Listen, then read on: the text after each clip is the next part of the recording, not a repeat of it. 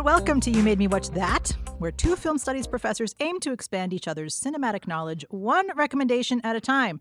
I am your co-host, Colleen Kennedy Carpot. And I am your co-host, Wickham Flanagan. And this episode is our summer rundown, where we talk about the films that we've been watching all summer. But we do have two specific recommendations, including Asteroid City from me. And They Cloned Tyrone from me. All right. So let's get straight to it. We have a lot to talk about.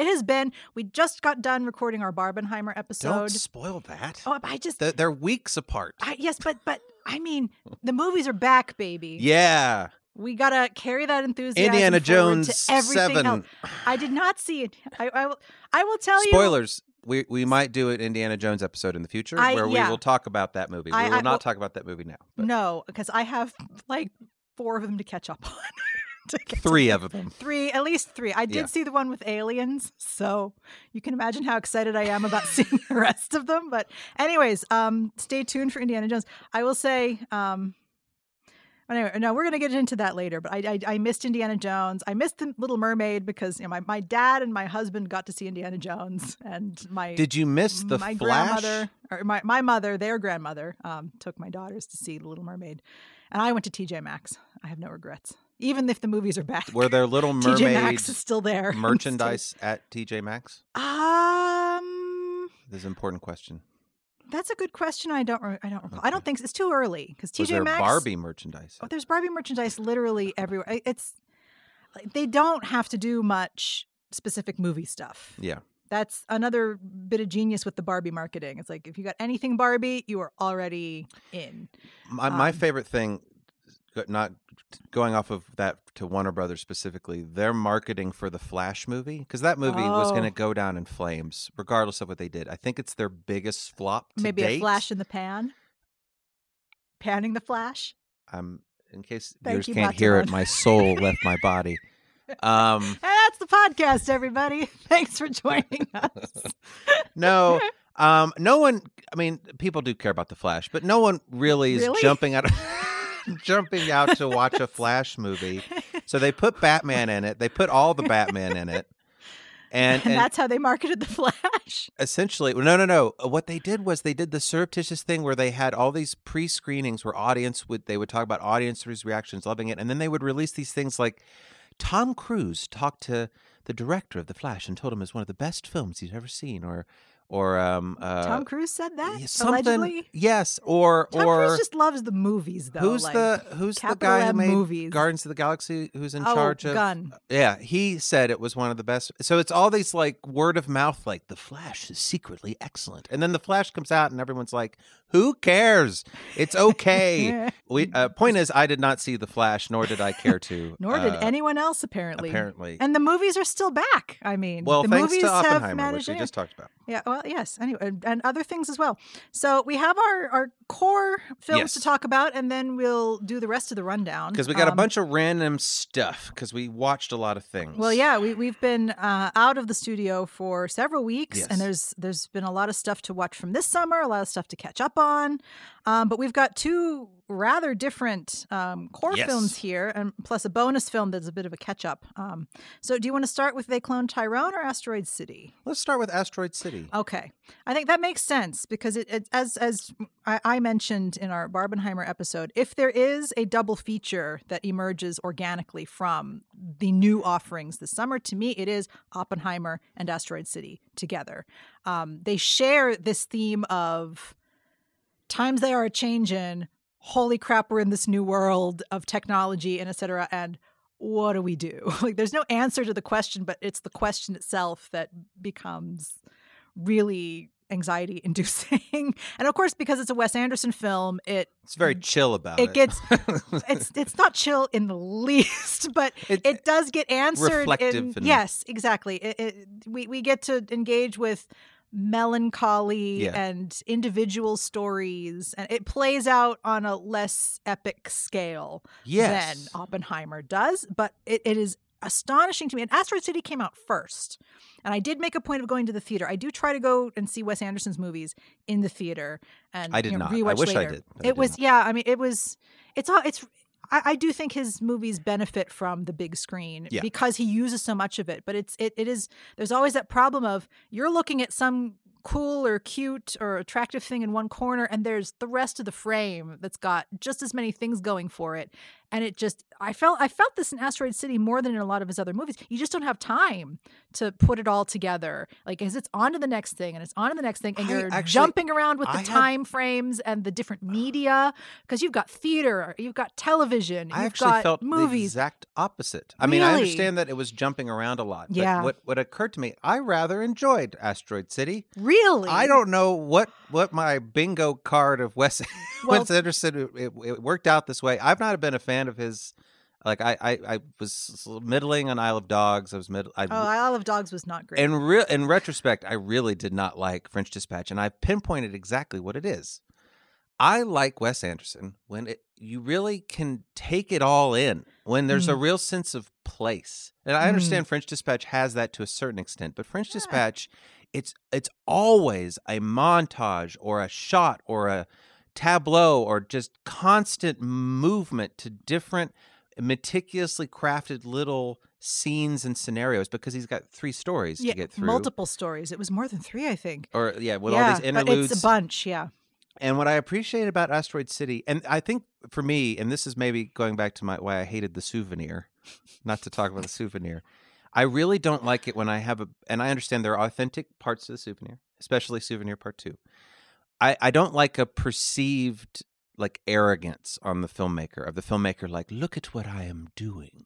And with the French Dispatch, there was a bit of, look at what I am doing. I am putting this in the frame, and this is cool. And Wes Anderson, I think, can push people away because of that meticulous nature, really feeling like he's showing off a little bit. Look at all these actors I can get. And obviously, Asteroid City has that as well. Oh. But with Asteroid City, it was like, look, I'm just doing a little theatrical play, and it's like a callback to Rushmore. And it is, yeah. And Schwartzman is back, so that also sort of lends itself to that. And his love interest in Rushmore is back. Not the teacher, but she shows up briefly. I forget her name, but she's right. She's the ex-wife of Adam. The mopey guy? What's his name? The pianist. Adrian Brody. Adrian Brody. She shows up for that. Okay. I think that's I'm sorry, I don't remember her name. I don't think she's been in a lot of movies since Rushmore. But that is why this looks so quaint. It's a theatrical play. It looks like it's made because it's a theatrical play, and we're just gonna hang out here with these wackadoo people who all have emotional problems, and it felt so refreshingly simple. So you're saying that it was cutting around a lot. Like there was a franticness to some of it, but like, I don't know, the sense of place. Yes. And the slightly more relaxed tone to it. Even the meta nature of it, it was like the playwright falling in love with the main actor that he's casting. Yes, this flirtation that's going on. It's like it's a fairly like, it's not a bombastic scene. It's all very done. There are bombastic scenes and climactic scenes in Asteroid City, but that's true. But it felt like those were earned because we've been chilling for a while. And I want to say, like, it's not I found it kind of dull, but I found Asteroid City pleasantly dull, of just like, I'm lost in this town with these people. Well, it's not even. It's just sort of stranded. Yes, just like about. In some sort of purgatory. Yeah, and it's basically Los Alamos, which is why it makes for a very nice pairing with Oppenheimer. It's using that kind of isolation for a different purpose. Yes. I think I just appreciated him just sort of like just chilling a little bit. Like something like Budapest Hotel, I understand why that can't chill. Yeah. Because it's a farce. It's got all this. It's about the goofy machinations of it, and then it kind of hits you with this sort of emotional kind of gut punch. Well, Well, in Grand Budapest, like, the chilling happens at the level of the middle meta story. Yes. Where it's the author talking to Zero Mustafa, 50 years after the events, or however long it was. So Yeah, we have times to chill and times to not chill. And here it's like the time where you would expect the most action to be taking place is the time where you're forced to chill. Yes. And take it in and visit different characters. So it is, but at the same time, I do feel like it's like, and then we jump to the television set, and then we jump to the moment of creation, and then it's like suddenly Schwartzman is like moving through backstage at the theater, and I could Margot see Robbie is there, and so we bring Barbie into this. Yeah, Barbie shows up. I think that aspect, I could see how that could rub people the wrong way. I didn't dislike it, but it's just, you're right. Like there's this sort of, this use of time where it is like there are moments when we're just sort of meant to contemplate things, and there's sort of stuff that is held at arm's length, which again gets to the themes of the film. But then there are other times where it's like we don't have time to navigate that space at all because it's boom, boom, boom, boom, boom, and it's this and it's that, and I have to, and we get busy again. Well, it's almost mentally. Like all the anxiety-ridden stuff outside of the flirtation scene, all the anxiety-ridden stuff is with the players, right? It's them not knowing what they're doing, or the Adrian Brody being mopey about the production, his wife leaving him. So like all the more frenetic stuff is them putting on the show. Yes. But the show itself is not that frenetic. No. I mean, but that's the thing. Like the question is like, is that really the show that we're meant to be seeing? And so we end up, bringing that in. I mean, what the French Dispatch did for magazine writing as a medium, I think what we get here is performance in all the different media that we can find performance. Do you know what it reminded me of? What? Holy Motors. A little bit. A little bit? A little bit of Holy Motors in there. Interesting. And I liked it more than Holy Motors. Oh, wow. That's high. Well, okay. Great. In the nature of deconstructing that. Yeah. Different types of performance. I mean, this raises a lot of, I think, very subtle questions about how writing and performance fit together, how art and life are fused together. And then we've got this layer of science put over top of it. Yes. And that's and paranoia. Like, and paranoia and just quarantine. Yeah. And isolation. I mean, in that sense, it's a real COVID film. Yeah. Right? So, I mean, this I'm pretty sure would have been, conceived of, and I maybe even filmed partially. I mean, things are still being filmed under COVID protocols in Hollywood anyway. I mean, now that there's the strike and everything, and we should note, yes, solidarity with the striking unions. My God. But yeah, there's this whole layer of the science nerds. You love to see it. Yeah. A lot of science nerds. And that felt like a little bit of a flavor of like, Moonrise Kingdom, kind of the young love and there was and nerdy, affable people finding each other. Yes. And the misfits coming together to form their own crowd. And then there's the class of the kids, like the younger kid in the classroom that comes. I appreciated that Jason Schwartzman's daughters were like into horror stuff. They kept going, "We're the witches. Yeah, we're a witch mummy, and she's a witch alien." And I get the impression too that their older brother, who's there for the science competition, like he got to name them because they're like Andromeda and like constellation names for these like triplet girls. Yeah, it just But like I mean, and just like I don't know, not to Los Alamos is perfectly fine, but like these again, maybe it is like a nostalgia for these kind of out in the way towns that have barely anything going on in America. I've never been to a deserty region, I should say, but like those kind of like sandwich stands, diner type things. I've seen those where they have all the advertisements and stuff on it. So, and the cabins that are run by Steve Carell, who has a martini machine, which was nice. But I mean, I saw Asteroid City before I saw Oppenheimer, and as soon as they started building Los Alamos and Oppenheimer, going, oh my God, it's Asteroid City. It's the set. It's just not as pastel. It's a lot more Where's depressing. Matt Dillon? Where's what? Matt Dillon. Oh yeah, he was in there for like 5 minutes. Okay, I do have to say, it's quite the cast. As usual. We can nominate MVPs for this cast because there's so many people, and I have my nomination that I'll put forth.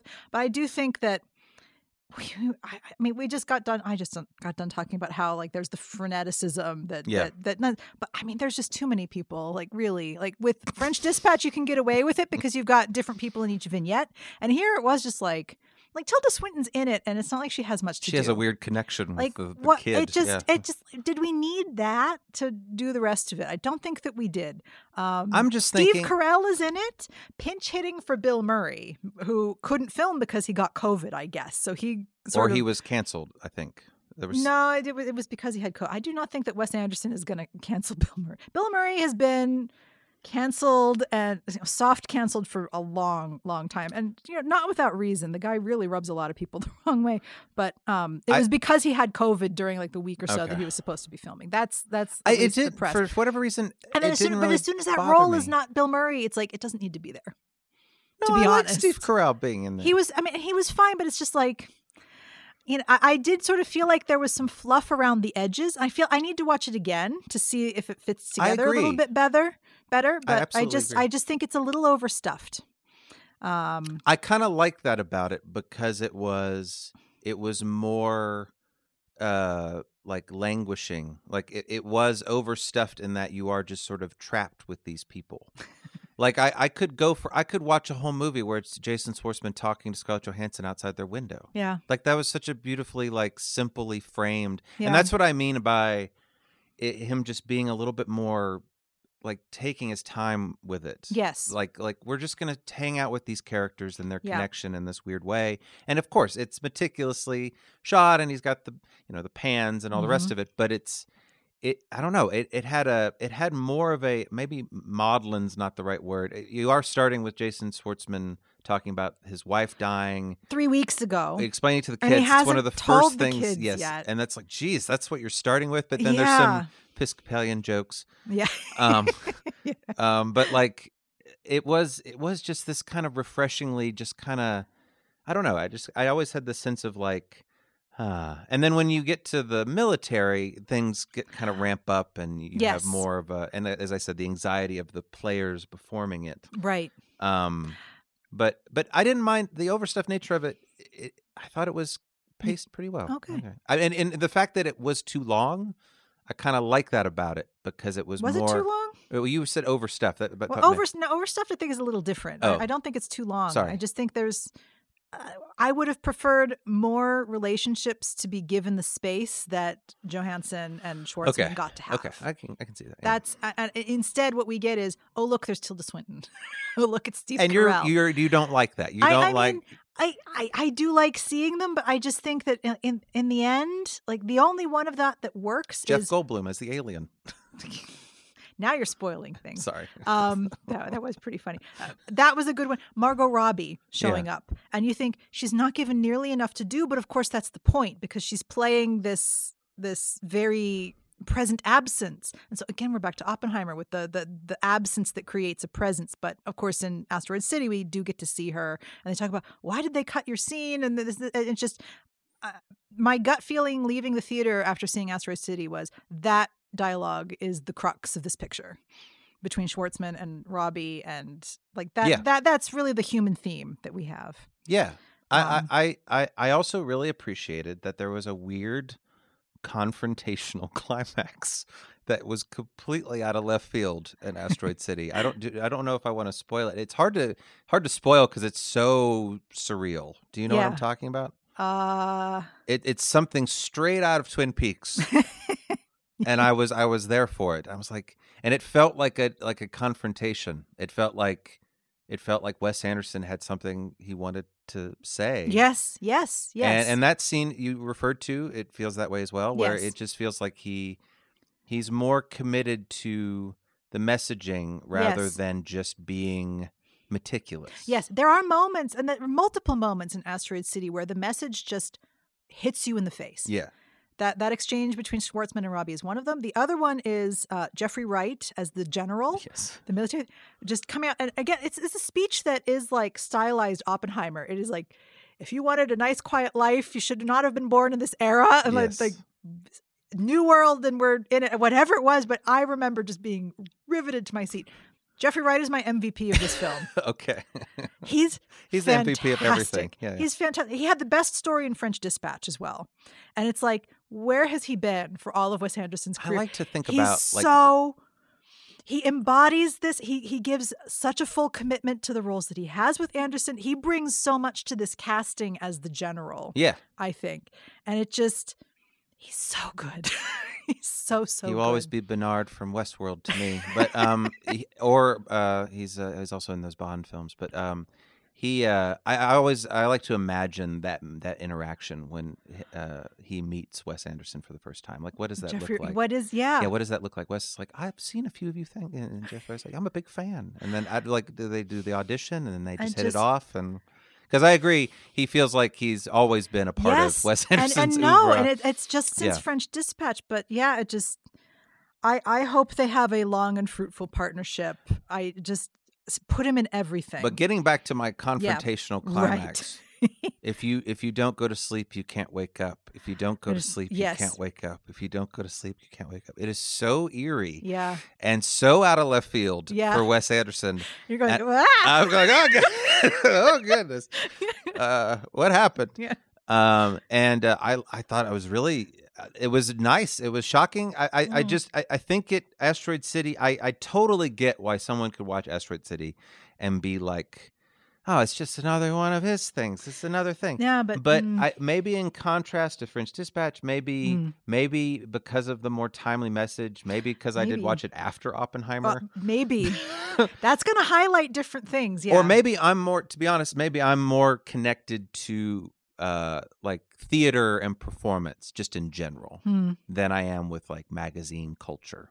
Wasn't there a whole Japanese connection to Isle of Dogs and nuclear stuff? It was set in Japan. Oh my God. But, and Greta Gerwig was like the white exchange student. There's a weird connection here. Yeah. Oh, there are connections all over the place. Seems like he's invested in that all stuff. All over the place. I just really, again, I don't think it's like it's a exciting film that's gonna dazzle people, but I appreciated it in the context of Wes Anderson's oeuvre. I appreciated how relatively straightforward and simple and impactful it was. It was more of like a hangout movie. I know that's a weird point of comparison. No, it could. I can see how it would get to that point, but I think you would need to go through it a couple more times to sort of iron out how it all hangs together. Because I left with a very clear idea of like what the messages were. Yeah. Because those are, like you said, like it spikes in ways that not all of Wes Anderson's films end up spiking. Yes. And those come through very clearly, but the way that it's structured, I think, is a lot more complex than it is. But I think than that belies. I totally agree. The way it's executed is more complicated, but I think just the fundamental notion, the fundamental context of this is just a stage production. And in fact, it's a dramatization of the behind the scenes of the stage production, hosted by Bryan Cranston, for some who reason shows up in the movie. He's great. And he goes, wait, am I supposed to be in this part? It's a nice little meta joke. Yeah. That completely worked for me. I've just like, and again, maybe it is like a weird Rushmore callback because Max Fisher and that puts on these elaborate stage performances of like Apocalypse Now and things. Yes. So I don't know. I weirdly liked it. I wouldn't rush out and tell people they must see Asteroid City, but I mean, if you're in the tank for Wes Anderson, do not miss this one. Yeah. See it. I think it's already on VOD. It didn't last super long in the theater, but it did well, apparently. Yes, it did. I noticed that. It made money in theaters. I think they brought it to on demand too quickly, personally. But I guess it's doing well on demand as well. So if you're a lapsed Wes Anderson fan, it's a refreshingly unpretentious, weird little thing. And I do not think anybody would describe anything Wes Anderson does as unpretentious. I did not get that vibe from this. There's still pretension. But but it was more sparing pretension throughout. Okay, I think it's interesting that you say that. I disagree. I felt assaulted by the pretension in French Dispatch. Just like showing off constantly. Anyway, interesting. Okay, I don't think that's been diminished at all. But it's really... I agree with you that like just having Tilda Swinton there for like half a day, it's like why then again, why not? But yeah, anyway, I will say that the newcomers to the Anderson verse were pretty well served. Johansson, I guess, is new to Wes Anderson. She's great.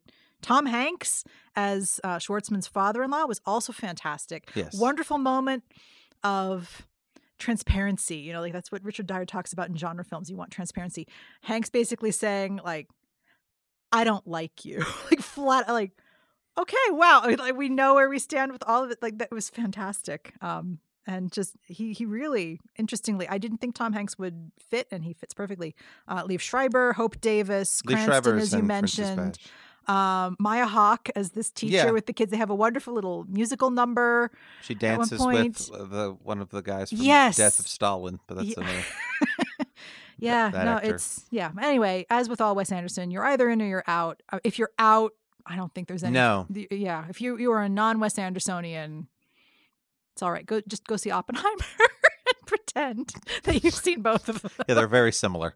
I mean, in ways, when they were looking at the nuclear explosions. God, that's a video essay right there. Is the sort of parallels there. Yeah. And I will say what was interesting is going to see Asteroid City in the theater. There was a preview for Oppenheimer. There was not one for Barbie.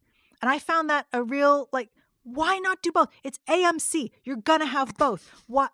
Like, it's just, there's just as much overlap. There's just as much overlap with Barbie as there is with Oppenheimer. You're going to have to send your letter to you got the Margot AMC Robbie. people. You've got this, like, pastel color palette going for it. It was just so weird. Like, why? I seen why you would think Oppenheimer would go. Yes, it's thematically very similar, but it was just weird. Like, did they think it's a dude thing? Like, I didn't get it. I should say that, like, Asteroid City wasn't so, like, overtly comedic as a lot of Wes Anderson. Like, it was funny. It's still very charming. Oh, yeah, there's some good jokes. But it's not like a full-on comedy. No. You don't get madcap stuff. It's too much about grief to get madcap. Yes. Yeah, it is much more like the Royal Tenenbaums, I would say, is also about. See, I hate that movie. I know you hate that movie, but I think it strikes a similar tone in its humor. It's a darker humor. It's, maybe we're looking at this at the grief and the human condition. And, our place in the universe and this uncertainty of a new era and things like that. I don't know if schmaltz is the word, but there's a schmaltziness to how it's handled in Royal Tenenbaums, and I think the Darjeeling Limited. Oh, we're not talking about that one. That I think Asteroid City completely avoids because it's sort of more static and detached. I don't know if I felt it more. Again, I wouldn't say I was emotionally, super in tune with Asteroid City, but I appreciated that I was invited to just sort of, like, as an observer, just sort of take it in and make with it what I will, rather than Royal Tenenbaums, which feels very, and I haven't seen it in a while, but it feels very, like, manipulative occasionally. But that's just me. That's more my. Okay. But anyway, so 2 thumbs up for Asteroid City. Yeah. Against all odds. That's fantastic. Again, I'm glad you enjoyed it. Kind of dull, but I liked it. I liked how it was dull. It was one of those movies I could fall asleep to. Like, just fall asleep to Scarlett Johansson and Jason Schwartzman talking about her performance where she has pills all around her and various things. I enjoyed it. Yeah, just deeply, deeply depressed people. Well, she's playing a depressed person. Again, it's the Holy Motors thing. Well, it's performance versus life, and then she where talks do about they, her daughter. And they bond over single parenting. I was surprised that I enjoyed it as much. I was also surprised by They Cloned Tyrone. Oh my God. Where did this movie come from? Wherever it came from, it's on Netflix. I know. I came back from America, and the first thing I saw was this trailer for They Cloned Tyrone. I'm like, what? Yeah, I'm surprised it's as under the radar as it's been. Did it get a theatrical release at all? Do you know? It probably premiered at a festival, but maybe. I don't. It was bought up by It was bought up by Netflix. Oh, so okay. It definitely did. So it's not a Netflix production. But yeah, anyway, it's there, and I would recommend it. But I have to say, it's a little bit. If you're really jonesing for Boots Riley, and like me, you don't want to give Amazon your money for his new series. What is it? I'm a Virgo. I'm a Virgo. Yeah. Which is getting really good reviews, but I don't like giving Bezos my money. Just Netflix. Netflix is a sweet company by comparison. Again, strike. Like, let's solidarity with everybody on strike, and all of these companies need to be paying everybody way more. But yes, we it says look at the Netflix work. is a distributor, not a producer. Yeah. Anyway, They Cloned Tyrone. It scratches a lot of that same itch, I got to say. I enjoyed it more than Sorry to Bother You. Really? Yes. I I enjoyed this, but Sorry to Bother You is so great. Sorry to Bother You is great. I think Sorry to Bother You, it's a reach exceeds its grasp sort of movie where I fundamentally could not really follow the story of Sorry to Bother You. I could appreciate all the weirdness and everything that was happening in the movie and the central performance, but I could not follow what I was like any sort of like there's a conventionality. There's a lot of things about They Cloned Tyrone that's not conventional, but there's a conventionality to like a ragtag group of people solving a mystery. Yes. That I could immediately get behind. Yeah. And Boots Riley, I think it's a favorable comparison. I enjoy what Boots Riley's doing. I just think that he's a bit out there in comparison. And you would think I would like that. But I think Boots Riley is also more willing to kind of go a little bit out of his way to bring his politics into his film. And I mean, there's some of that in They Cloned Tyrone as well, but I think it's a broader message. Anyway, what I also appreciated about Sorry to Bother You was like the labor organizing. Speaking of labor and striking and things like that, like how prescient just this push to like just move, do something, do solidarity, move in unison. It's really rare to have that spirit captured and centered in a way in film narrative, and I think Boots Riley does a really good job with that. They Cloned Tyrone is sort of like leaving. There's a comparison to Scooby-Doo that keeps coming up, but it is this the ragtag group of people solving mystery, and then it's like, well, how does this connect to broader issues like racism and other stuff? Anyway, it's directed by a guy named Juel Taylor, who wrote Creed 2 apparently, and Space Jam: A New Legacy, which is probably not a good thing to have on your resume, but anyway. Well, it's a franchise with legs.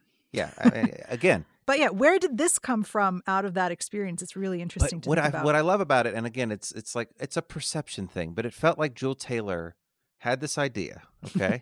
And he was like, I'm only going to get one shot at making a movie. Oh, there you go. That's what it sort of felt like, of like, this is my moment. I'm influenced by Boots Riley. I'm influenced by Jordan Peele. I'm influenced by Black Dynamite. Yeah. I'm influenced by all these different things. Dave Chappelle.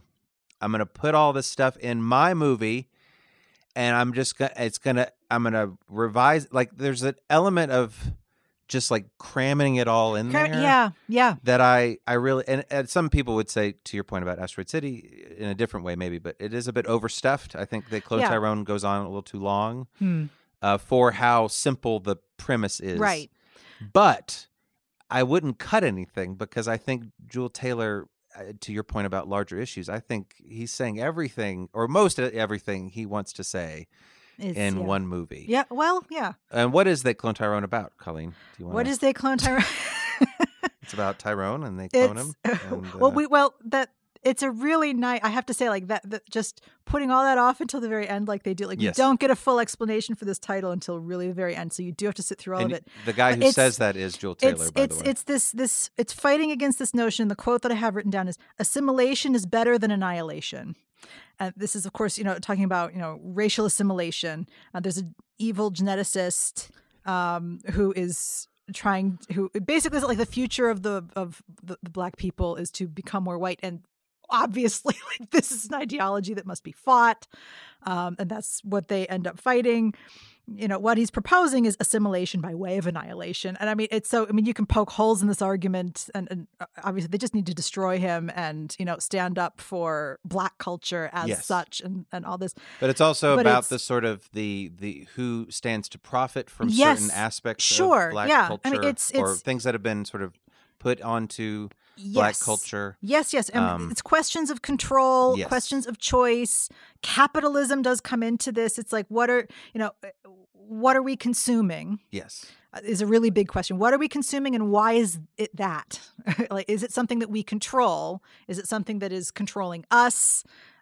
Which it's a bit ham-handed the way that's done, but it folds into the mystery in a really interesting way. And that is also partially lifted. You've never seen Black Dynamite, have you? We can talk about the whole blaxploitation connection. No. I mean, I know that's something you know a lot about, but Black Dynamite is like a parody of blaxploitation. Also, it's sort of just a goofy, irreverent movie. And the central plot is structured around Anaconda malt liquor, which is advertised similarly how things are done in They Cloned Tyrone. and essentially it gives seemingly predominantly African American men small penises. That is the premise. the grand conspiracy of what Anaconda malt liquor does. And in this movie, they got permission to use Anaconda malt liquor, the brand. So John Boyega is actually drinking Anaconda malt liquor. I didn't. Okay. So it's a direct nod. There's so much referential humor in this movie. I'm not surprised. Kevin Bacon. Hollow Man. Like everything about Hollow Man. Like, is it honestly just to get a reference to Kevin Bacon so you can get this film in every single game of 6 Degrees? I think Juel Taylor's just a big fan of Kevin Bacon.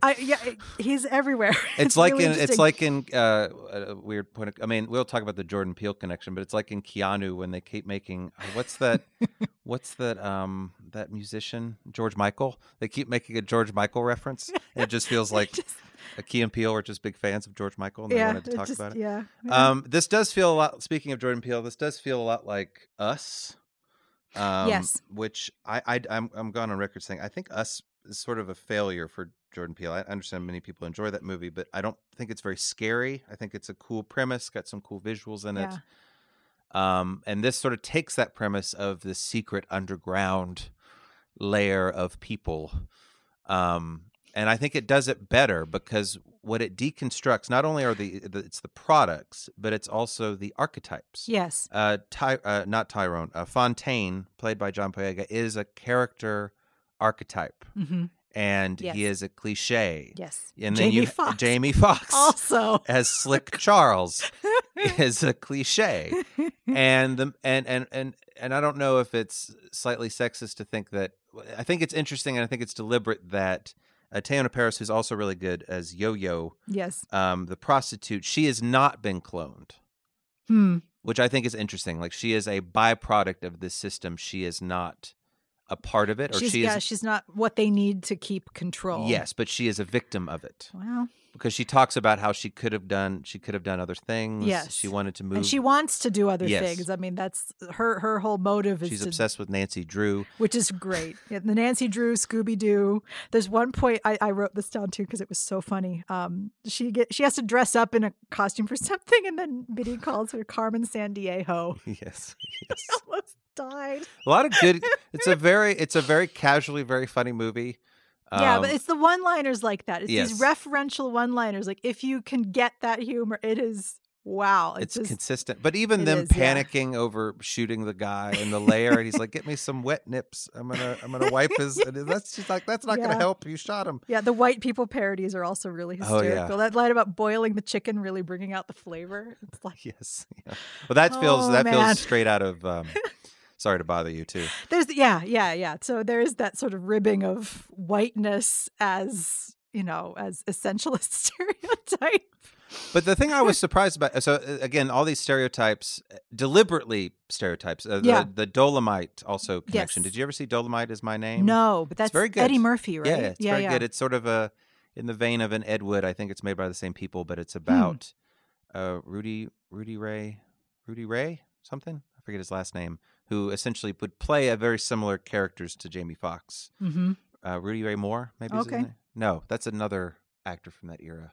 Who played Dolomite? Anyway, Dolomite was like a stage name. But I like how it got kind of serious, and it was like they were like real people, and they were dealing with this existential nightmare that they were in, and it became more of a character, like they became real in a way. In a movie that starts off very jokey and, full of one-liners. They live, like what is real? I became really attached to this ragtag group, specifically these three. Mm-hmm. Jamie Foxx, very charming in it. He's great. And they're all great. Yes. They have good chemistry together. Yes. Boyega's very stoic, but he's very. Can we talk about John Boyega generally for a second? I never recognized Boyega. Like we're going to talk about this in the other recap, but he's also in The Woman King, which I watched on a plane, so I didn't have internet and I couldn't look up. But I'm sitting there looking at Boyega. It is Rudy Ray Moore. Okay. Sorry, got it right. So I'm looking at Boyega and The Woman King, going, I know this guy, I know this actor. Who is like? I'm trying to listen to his voice. It's like, okay, the voice doesn't tell me anything because he's doing this this like African Yeah. inflected English. Like that's not telling me. I'm just thinking. It took till I got off the plane and I looked. Boyega, of course it's Boyega. Same thing. If I hadn't seen his name, like in the credits, I would have done the same thing with this movie. There's something about John Boyega. He disappears. Like Jamie Foxx shows up. Like, there's Jamie Foxx. But Put in the screen, he's playing a very showy boom, Jamie Foxx right there. character. Yes, so, and yeah. and with his voice too. Like you hear it, and that's Yeah. Jamie Foxx. Like Boyega is British, for heaven's sake. He was born in London. Like he shows up for interviews with his British, and I'm just like, wait, who are you again? Like it's there are certain actors, and apparently he's one of them, where I will sit there and like IMDb it more than once in the same film. Are we sure that this is still Jamie Boyega? Yes, apparently it is. He is such a chameleon. And then towards the end, when he starts to play more than one version of this character, it works so well. It's brilliant casting. He's really great. Yes. He has man. He's in a little movie called Attack the Block where he plays he's very young, but he's like a sort of a thuggish British teenager who plays British in that one. Yes. Oh, I don't think and I've ever seen that. Oh, it's great. It's a great little movie. And Nick Frost is in it. Not that matters, but it has a little sort of a Edgar Wright connection. But they have to defend their block from aliens, so it is this sort of high concept, kind of similar to They Cloned Tyrone in that way. Yes, and it was so amazing to watch him in that because he is the central character, and he's very similar to Fontaine, where he is sort of stoic and he's the default guy has the plan, is going to do the thing, and he's going to take action. And then he got to be in Star Wars after that. Yeah, and it was so sweet. It's like, watching actors in these smaller movies go on to do bigger and better things. So it was nice. It was even nostalgic for me to see him return to his stoic roots in this. He's also in that Catherine Bigelow film that I don't think either of us have seen. Yes. Oh, I haven't seen it either. It doesn't seem like a fun watch. Ooh, it's not a fun, and also just really panned. And why did she get to direct? Anyway, yeah. We don't have to talk about Detroit. I thought it was well received. It was mixed reviews. Oh. Mixed reviews. And there were a lot of people like, why is Catherine Bigelow making a film about the neighborhood of Detroit? I don't know. It was just, it was a little... Okay, he was in that. Regardless, sure. He was great. And Teyonah Parris, the only thing I knew her from was she was like this thankless sort of agent role in WandaVision. She's one of the Marvels in the new Marvels movie. And so it's just nice to see her just kind of cut loose and be fun. She had a lot to do. Yes. Like she has to hold the whole thing together in a way that the men don't. Like it is interesting how they're each sort of given these different tasks. And Jamie Foxx is sort of the most loosey-goosey. But even he has an existential crisis. He says pimping ain't what it used to be. Yeah. And you're like, of course, what you realize your whole life is manufactured as a Yeah. He has a great line. Ain't no easier mark than a sucker who sees exactly what he expects to see.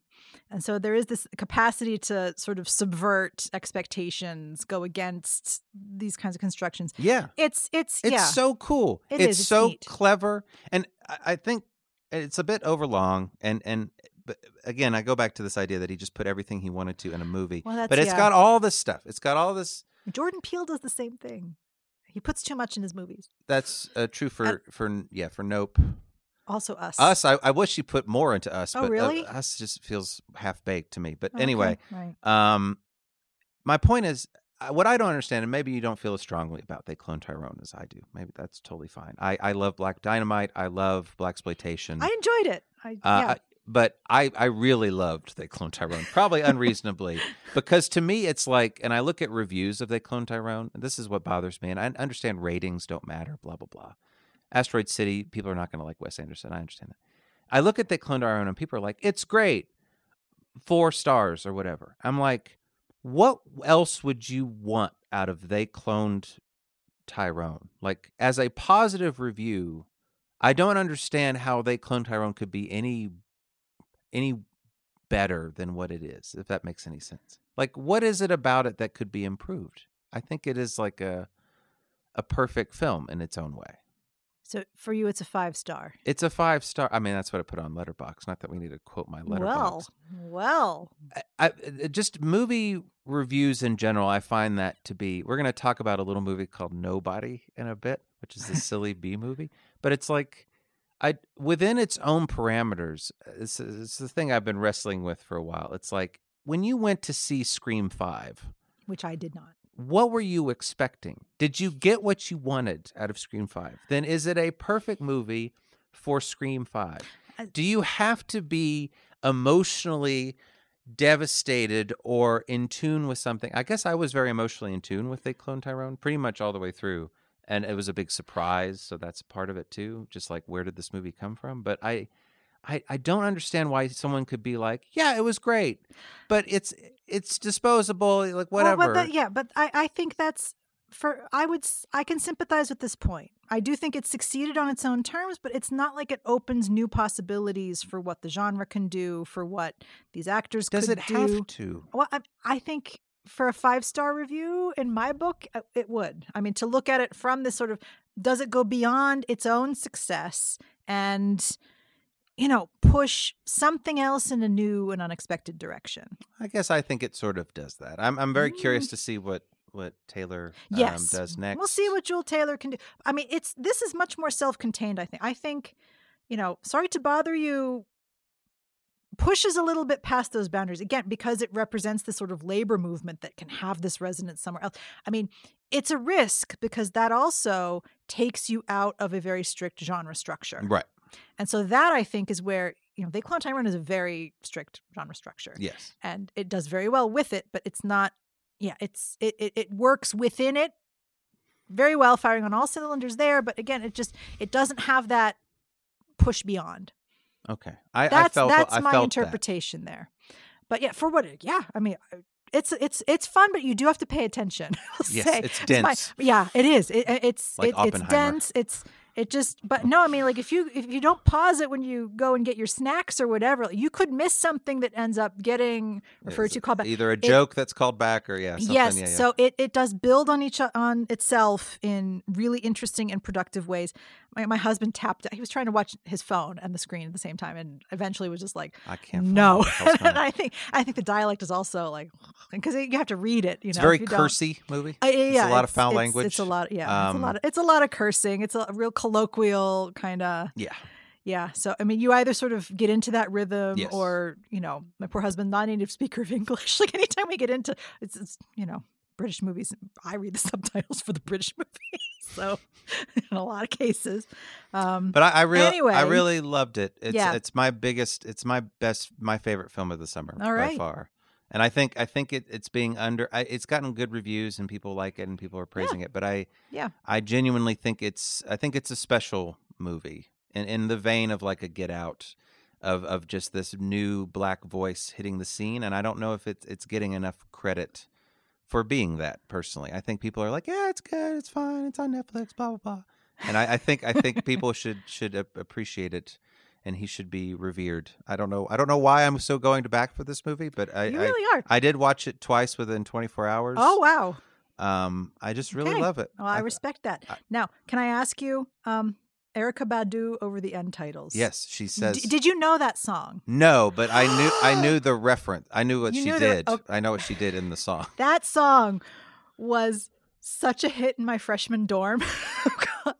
It sounded familiar, but I don't think God. I don't think I... Legendary song.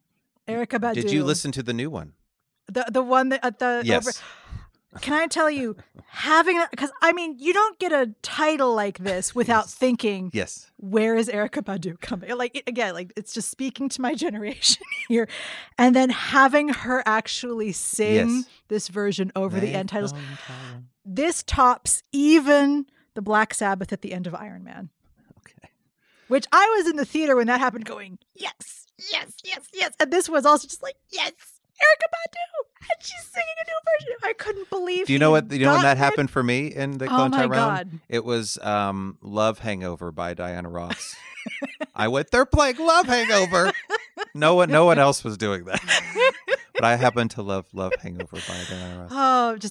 But saving that as like the cherry on top at the end was some magisterial restraint. Yes, yeah. I also the weird cranked up film grain look to it. I like the look of it a lot. And the lighting design was really cool. Yeah, I think it's good. It's Aesthetically, it is interesting as well. It's better than Asteroid City.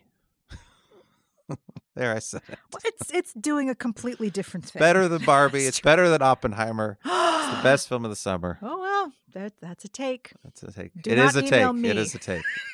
Yeah, Colleen does not agree with these opinions. But then we saw a bunch of other stuff. Yeah, we did. I asked you to do one more supplemental Yes, film. this that was film a bit we're of a going to catch-up. talk about for just as long. I don't think so. But there's a good reason for it. So I got on the plane and I was watching these movies, and what did I find in the collection of movies on the plane but Weird, the Al Yankovic story, which was released last year. Yes. And that was the first thing that I watched, and I loved it so much, I wrote a little note to my husband, who was like off in a different row because I'm with the girls and he's off somewhere. I wrote a little note like, watch Weird immediately. Passed it to my daughter, who passed it to my husband. And he watched it too and enjoyed it. But it is this you can explain the premise and you still have to see it. Of course, it's a parody of the biopic that only Weird Al can accomplish. The music biopic, which has been done before. So many times. Well, it's been done, I think, very well to a point of excess in the movie Walk Hard, a Dewey Cox story. Yes. We have to reference that. It is a genre that has already been parodied. Yes. But you've got the added layer, of course, that Weird Al Yankovic is a parody musician and doing a parody of the music biopic. And so it's a layer that matters. It's a layer that allows for a whole lot of leeway. And a lot of just more goofing. Like the thing that and pop culture references too, but the thing that Weird Al, I saw just an interview with him, with Seth Meyers, with him and Daniel Radcliffe, and apparently the impetus for it, the director of Weird, forget his name, Eric Apple. He directed a Funny or Die skit where he was inspired by the Notorious B.I.G. biopic because specifically that takes a lot of creative license. In terms of how it depicts Notorious B.I.G. Okay. And so he was like, what if I extrapolated that to a ridiculous extent and then I did it with someone who already is a parody of this type of, music industry persona. Yeah. And so it wasn't coming from the same place as Dewey Cox, which was more from the Walk the Line, Ray sort of biopic. That was sort of like tragic childhood into that kind of not thing. It's not technically first generation. We've had music biopics in classical Hollywood as well, but Walk Hard sort of marked an end of that particular cycle. Yes. And now we've had other ones. I watched Elvis as well, in the same flight as Weird, and you could see it. Yeah. So, but I mean, there are things that are going on now with these biopics, both music and otherwise, that I think are more interesting. I mean, Oppenheimer is technically a biopic. Yeah. I mean, but that's the thing. Like, you have to sort of think like, oh wait, yeah, get right down to the title. So, it's sort of expanding in interesting ways. There's a level of experimentation that I think was not as visible before, and of course, it makes sense that we get a different sort of parody to skewer it in key ways. But what is your favorite Weird Al song? Oh gosh, we just talked about this yesterday, and I can never remember. Amish Paradise. I think I think Amish Paradise is the best song outside of the thing it's parodying, because I think Gangster's Paradise. I had not heard that before. I had heard really Amish Paradise. Yes. Oh, but see, that was a huge. Yeah, it's generational. That was a huge song in its own right. For me, it was White and Nerdy. That was the one that hit the scene when I was, which has Key and Peele in it randomly. Did you know that? The music video? They show up in the White and Nerdy music video. Makes sense. They're driving the car. Okay. No, but I mean, I would have been a young child when Weird Al was doing like the Michael Jackson parodies and the Madonna parodies. It's Like a Surgeon. Like a Surgeon is great. I listened to it last Jeopardy, night. I think is really funny. Like a Surgeon, he says, "I got your kidneys on my mind." There's something about the juxtaposition, and I grew up with a lot of Madonna, and the video for Like a Virgin is so. It's so like of that era where really it's is. her on a gondola and dancing provocatively, and there's 5 different layers of lace. There's a lion for some reason. For some reason, and then but when Weird Al just puts a lion in a hospital, and I did not check this. I was going to check it. It felt like the Zucker brothers, because that was also my first experience with Weird Al. Weird Al has a lot of funny cameos in the Naked Gun movies. So, do you know this joke? So it's hard to describe it, but Leslie Nielsen is getting off this plane, and there's a crowd of people waiting outside the plane, and he's just done this incredible thing. And he starts walking up to the podium, and he starts talking about how his heart has been broken from his ex-lover. And his police chief goes, they're not here for you. Weird Al is on the plane. And Weird Al comes out and goes, yes, thank you, everyone. He does that periodically. He shows up periodically, Weird Al. And that was my first experience with him. Oh, man. And then Like a Surgeon feels like it's directed and is in the style of those Zucker brothers Airplane. Yeah. And I did not see UHF. I don't know if that's the other big Weird Al creative-driven movie. I think it was sort of referenced obliquely, but not really. Yeah, I mean the whole thing with Dr. Demento. And, yes, and, so, I didn't know what that was. There's a grain of truth to his rise. Yes, which there's part of that is sort of how it happened, as far as I understand. I'm not He apparently did record in a bathroom. Probably, yeah. I mean, and I know like he was sort of broke on Dr. Demento, this like radio show that played novelty hits and things like that. I mean, this was before my time, so played we're by sort of Rainn Wilson. Yes. Great. Yes. So, but I mean, we have these grains of truth and these like key moments of the artist's life that are the staple of the biopic, and each one of those beats is played so that it goes off in some unpredictable direction. I mean, to the point where, and this is the joy of a movie like Weird. Like, at a certain point, you really, truly have no idea where this movie's going to go. None. Zero. And it's just... They do overplay slightly the joke, but they find new flavors of it, of like every one of his song parodies is based off of something from his life. That yes. It doesn't make any sense. Yes. Like his dad going, I was raised Amish. Yeah. It's like, what? Yeah. But like the spin that Eat It came first, yes. and then Michael Jackson did his parody. And I'm of course, that I'm hearing this going, do the kids know they're Michael Jackson well enough to understand, like, this is how not many what he's people literally arguing? Most of the jokes in Weird. Is Weird just for us, Colleen? I think that's the question. I don't even, This is a weird Venn diagram of our cultural knowledge. It's true. I think if you can recognize enough of the cameos, like there should be some sort of test with the cameos. If you can Grace recognize Jones. them. I guess, yeah. My favorite cameo is Conan O'Brien as Andy Warhol. Yes. But I have to admit, when I first saw him, I thought it was Richard Kind. I'm very sorry, Conan O'Brien. But I mean, having him as Andy Warhol was really great. And Jack Black, I don't know if he was playing a real person. Wolfman. Yeah, Wolfman Jack was also a real person. So it's the reality is so like tamped down. Evan Rachel Wood as Madonna, the lead performances are Daniel Radcliffe plays it 100% straight. Radcliffe is fantastic. I mean, he's the MVP. He knows exactly with what he's doing. Head and shoulders. He's great. Honorable mention goes to Evan Rachel Wood, who is also fully in the tank and nails what she's got to nail. Blows bubbles. Is given so much to do, and she just eats it up. It's great. She wants the Weird Al bump. It's so great from the parody. So great. I wanted, if a brief side note, I wanted to comment. I really appreciate what Daniel Radcliffe has done post Harry Potter. He's done a lot of weird, interesting things. The very first film he did after Harry Potter, one of the first, I would say Emma Watson has done this as well, though she kind of, she did Beauty and the Beast, but that's fine.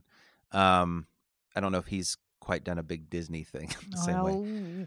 I mean, fine. Emma Watson can, Disney can offer They can all do whatever they want. They can do whatever they want.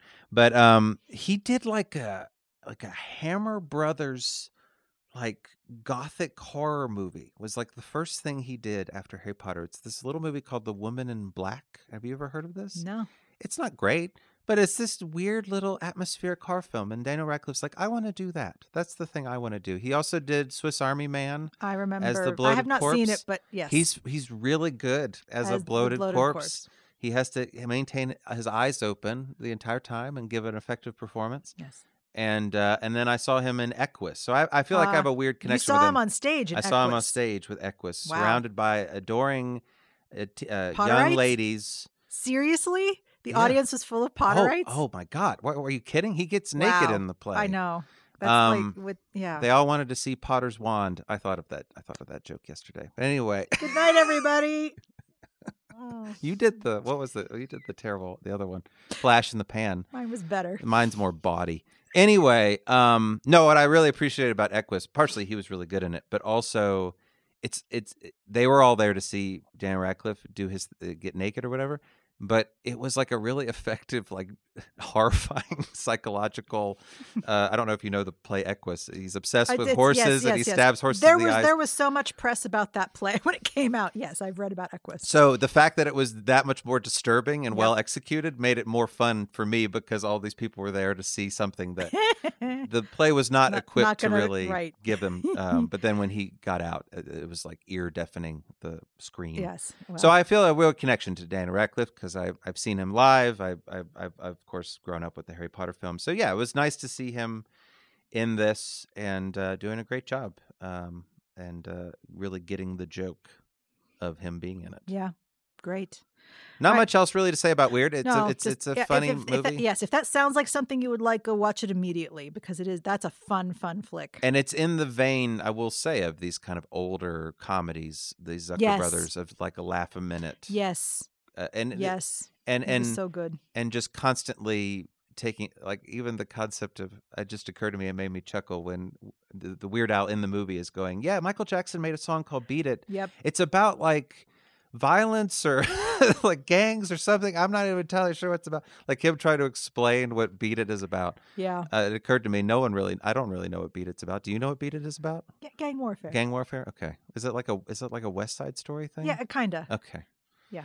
Anyway, we don't need to go on a whole Michael Jackson tangent. We don't. Let's talk about Elvis instead, just to go through our quick rundown. Why? Are we ready for a quick rundown? Oh, okay. The stuff that we've seen? Sure. Okay, so Elvis. I didn't know Elvis was one of the straight, quote unquote straight music biopics. Baz Luhrmann, also from 2022. Surprisingly, Butler deserved the Oscar nomination. Not going to lie, I was surprised at how impressed I was. Tom Hanks, not so much. Tom Hanks was also very good, but I mean, Elvis does that thing now with a lot of these biopics, not just music biopics, but like we get to the main character through an auxiliary character.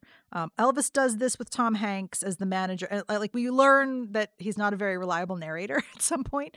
Also with Tom Hanks, but Tom Hanks as Fred Rogers in Marielle Heller's Beautiful Day in the Neighborhood does the same thing with this auxiliary. It's a journalist who's going to profile Fred Rogers, and it's for the story of the journalist, and it's through his perspective that we get to Fred Rogers.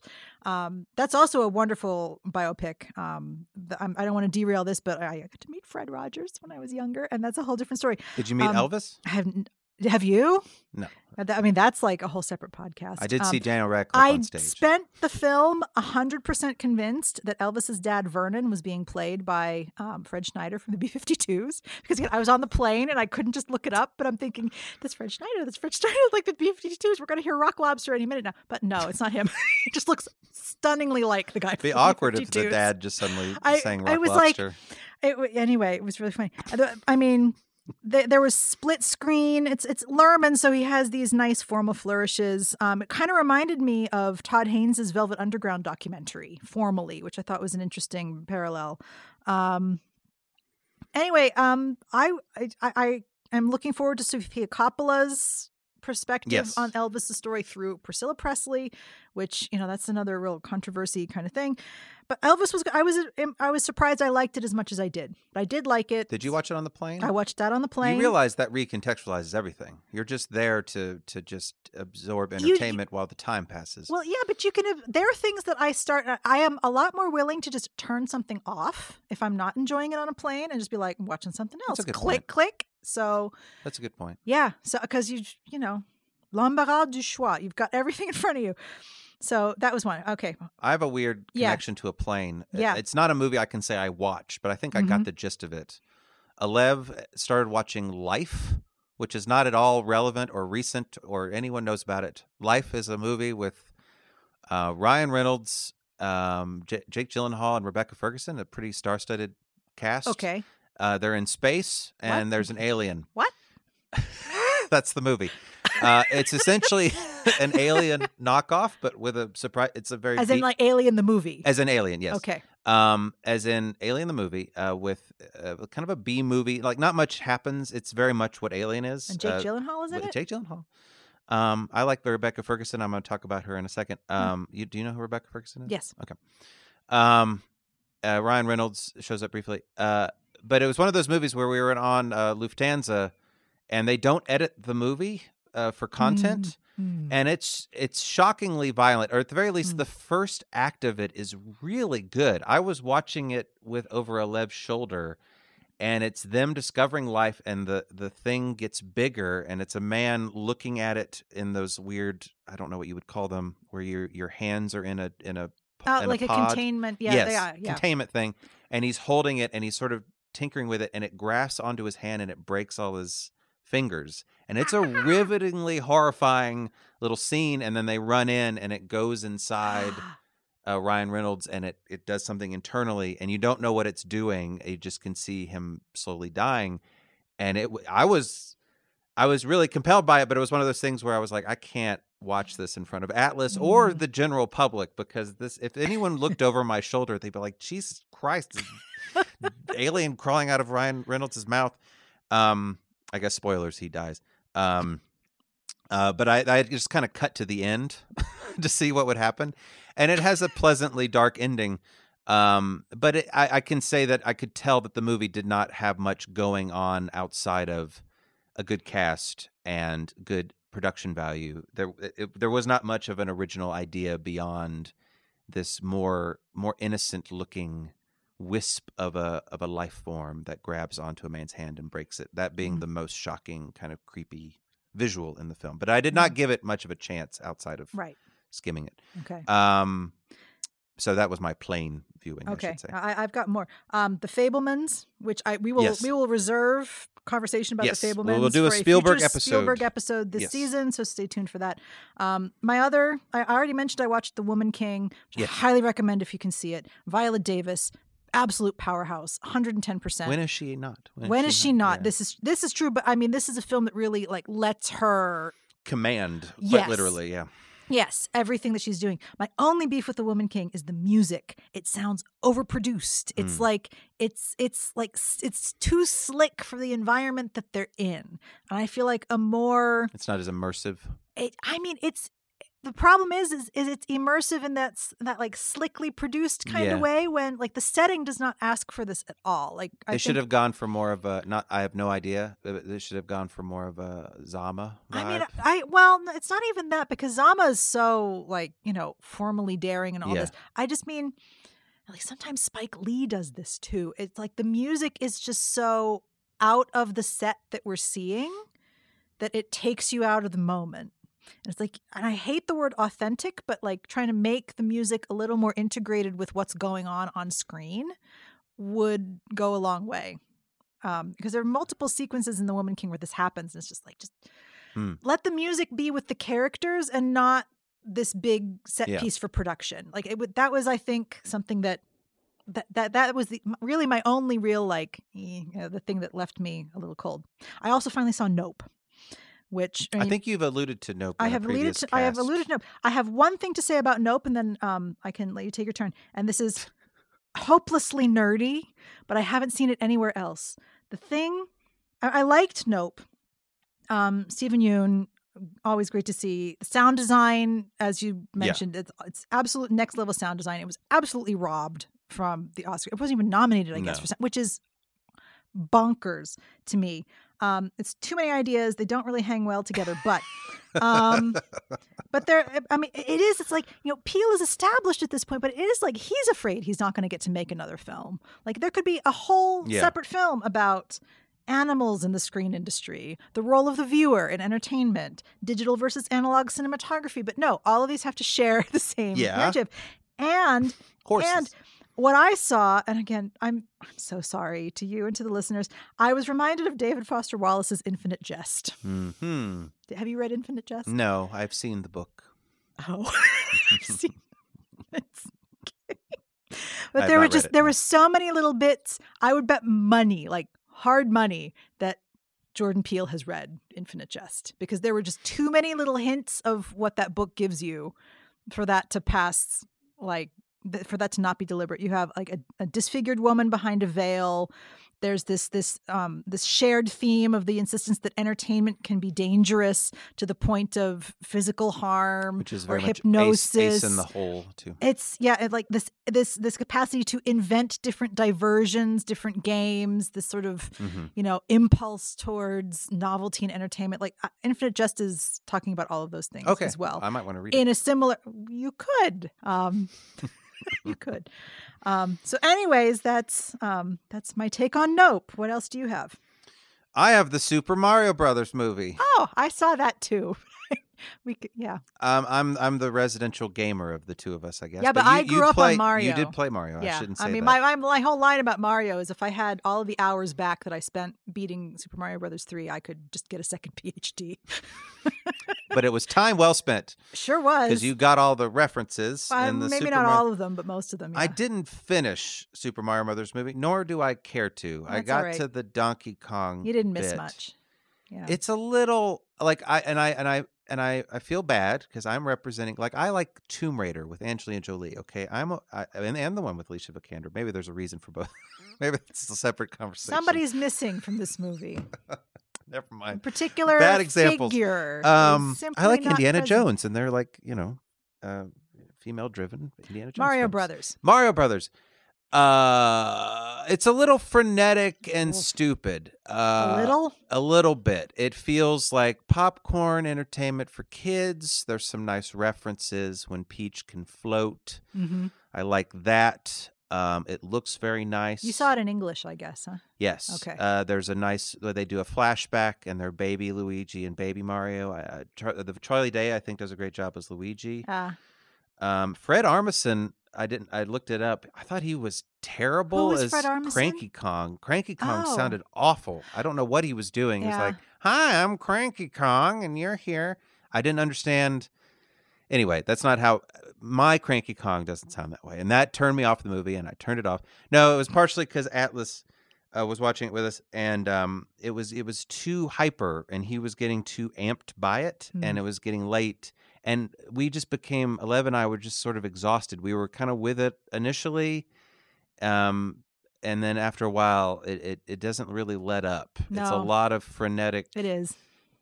action sequences that are visually very nice. And again, a lot of nice references. And in a similar way to Barbie. Oh, I was going to draw on this connection with Barbie, Super Mario Brothers movie.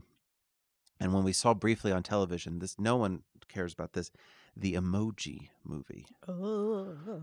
But in a weird sort of way, Barbie reminded me of the Emoji movie, because it's like, how do we justify a movie about a property like this? And I will say categorically, Emoji movie does it the worst, because it has all this branding. They do a Just Dance thing. There's a Twitter bird that they fly on at one point. Well, that's dated. But it's kind of fascinatingly bad because of how they're trying to justify why an Emoji movie would exist. Like, oh no, he's going to select me. Oh no, he didn't. Oh God, I need to do the right face for the girl he's texting. Like, that's the Emoji movie. And in a similar I think brain cells just that sound you heard. It's kind of fascinating.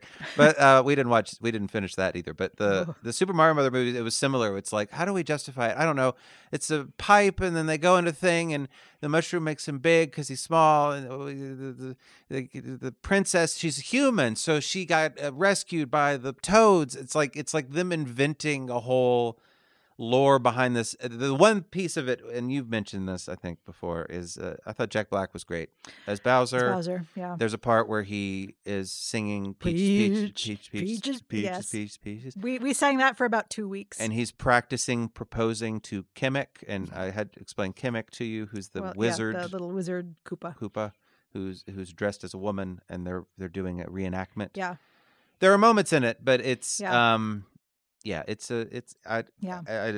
I saw it in the Turkish dub with my kids, because we had like 2 hours to kill between a session of bowling and dinner. And like to this day, they're just like, "Mommy, that was the best day ever," because they got to go bowling and then to the movies and then dinner. I was like, like the trifecta with their other friends. Like, it was just, anyway. I understand it did very well. I understand why it was popular. I don't think they remember anything about the movie except Peaches, which, like I said, we listened to for 2 weeks. It was like a ride. It was like a ride at an attraction. Kind of, yeah. But I mean, real props to whoever had to voice Jack Black in Turkish. Mm-hmm.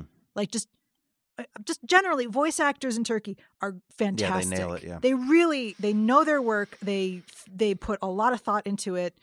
Just what a tall order, and pulled it off. Yeah. Good job, voice actor.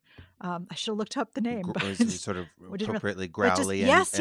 Like you can hear Jack Black coming through there. That's cool. It was really cool. Yeah. But otherwise, not necessarily a full. Gosh. It's kind of meh. Yeah. One other big summer movie that I saw, and then we can get into our sort of more esoteric choices. Oh, I got a lot of those. I thought you got yours out of the way. Oh no, I got. We get nerdier as the list goes on. I saw Mission Impossible: Dead Reckoning Part 1. Okay, it's nap time. Go ahead. Okay, here you go. Imagine a world where Tom Cruise in a world where Tom he Cruise runs out of money and must make another Mission Impossible. Makes another Top Gun. Oh, God. It was fine. I should say I'm a big fan of these movies. I've talked about it before. Yes. Specifically the last one, Fallout, I think is incredible. There's a helicopter chase at the end of that movie where Henry Cavill talks about how they could have died, or the helicopters could have crashed, and it would have been Henry Cavill having a nice camp in the mountain with Tom Cruise. Henry Cavill's gone on record saying that he would be okay with that. Because it looks so dangerous. It's one of the most intense helicopter fights I've ever seen, even if it is Tom Cruise having a midlife crisis or whatever. He's a weird guy. I understand that. I understand that. Wait, this one had a helicopter fight? No, Fallout did. Oh, okay, I saw that one. You did? Right. Did you like it? I remember the helicopter. Anyway, Dead Reckoning Part 1. For one thing, it doesn't need to be a part 1. It calls back to the Mockingjay Part 1 and Harry Potter Part 1 and Don't put Breaking part 1 Dawn in your title Part 1. Challenge. It doesn't need. It's a silly Mission Impossible. There's nothing about it that justifies it being a part 1 of anything. It goes on. The action scenes become too long in a movie where they're supposed to be the whole focal point of the whole thing. And so that was annoying. The Hadwell, I need to look up her name. Haley Atwell. She's a very charming thief in the movie. Oh. She has a nice sort of arc, but she's a little bit like a stock character from like a early 2000s, late 2000s movie where she's sort of a proactive female character, but she's also like, I can't drive the car. She has that kind of energy. How convenient. Yeah, and that was sort of annoying. Yeah. Even though I like her in the movie. I should say, though, the final action scene on a train, Orient Express, I think, very nice. Okay. Very fun. Okay. Silly. There's a part where they get into a knife fight in the tunnel of a train while hanging on the outside of the train. Like you do. And the sound design for that was incredible. Huh. The sound of the knife slicing, the sound of the tunnel itself when they leave the tunnel and that kind of vacuum. Yes. Yeah. I was like, ooh. So it ended strong. But it just kind of went on too long, and there was nothing about it that justified the length of it, even though there was some fun action. What will you be forking over money for part 2? Yeah, probably. Okay, so then served its purpose. But it was a bit of a come down from the highs of the franchise. Okay, yeah. Yes. Well, speaking of franchises, AO, the trippy update of Bresson's classic laugh fest, Au hasard Balthazar, the donkey movie. Are you? What are you saying? I'm changing the subject. AO is a Polish movie from Jerzy Skolimowski from 2022. Is there a helicopter fight in it? There are no helicopters, but there are absolutely amazing drone shots. Okay. The cinematography in AO is really quite well done. Formally, it is really interesting. It's hard to fathom that Skolimowski is in his 80s. He has only a handful of feature credits. And this is a very very deliberate update of Au hasard Balthazar, which is the other donkey movie that you may have seen, black and white, Bresson, existential dread for days. Anyway, real pathos, some really unexpected twists in the action. With the donkey? With the donkey, yes. And including a cameo from Isabelle Huppert. And she came on like, Huppert! And apparently the same thing happened at Cannes when it was there, because this was not how they led with it. And everybody, there she is. But it's, So I'd recommend AO, especially if any of that sounds good. But yeah, I don't think you need to understand the source text or anything, but it's the way that it does the update is also interesting. Did you see that on a plane as well? Which one? Did you see that on a plane as well? No. Okay. Thank God. AO is on Mubi. I have to say, Mubi, I can't.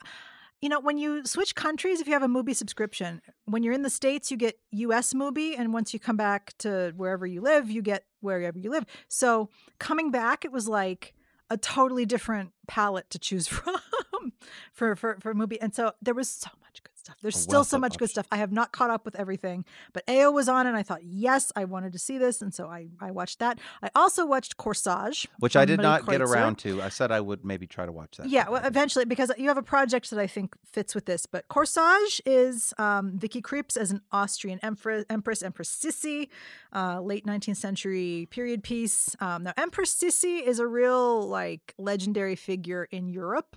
Not so much in the States. So as an American watching this movie, I'm just like, I got no cultural baggage whatsoever. Vicky Krieps was fantastic in Phantom Thread. That's about what I'm bringing to this. It's a really great example of a variation on what you have termed a woman with a problem film.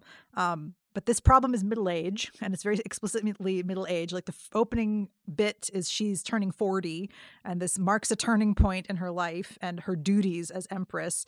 And she tries to sort of minimize or shrug off these duties as best she can so she can actually go live her life, because her son is old enough to, leave the palace, and her daughter is old enough to be a pain in her butt.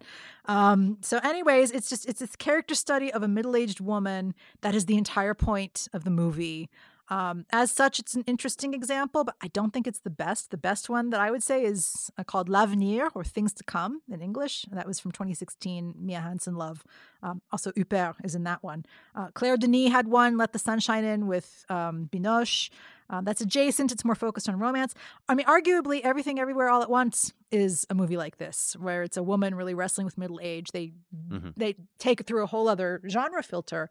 But I have noticed there are a lot more of these movies. I mean, European art cinema seems to be the hotbed for a lot of it. But of course, Everything Everywhere it takes a totally different spin on it. Hollywood doesn't deal with middle-aged women quite so well, or deal with the problems of middle age quite so well. I tried to watch The Meddler on the plane from Lorene Scafaria, who we talked about with Hustlers. That's also her movie. And so The Meddler, she wrote it and directed it, and I couldn't finish it. I did get about halfway through and was like, I'm not finishing this. Susan Sarandon is simply making too many horribly bad decisions, and I don't want to see where this is going.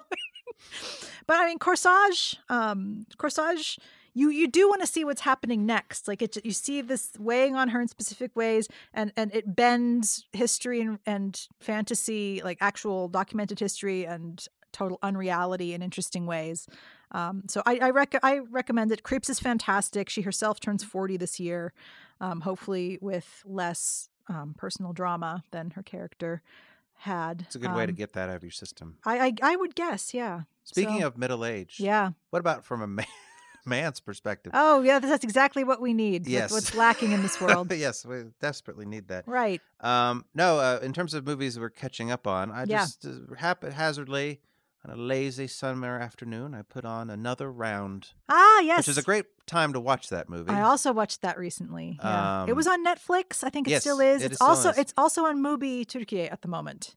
So it's kind of everywhere. Mads Mikkelsen. I'm a huge Mads Mikkelsen fan. And he's great in that movie, isn't he? He's great in everything. He's great in everything. But I mean, he captures that angst, I think, very compellingly. Yes. Well, there's also the sort of academic angst too. Well, he's a high school teacher. It's a little different. But there's the great bit where the parents come and confront him, and he says, "Well, if they weren't on their phones all the time, maybe they would get something out of it." And the parents all go, yes. And he's like, "Oh, no, never mind.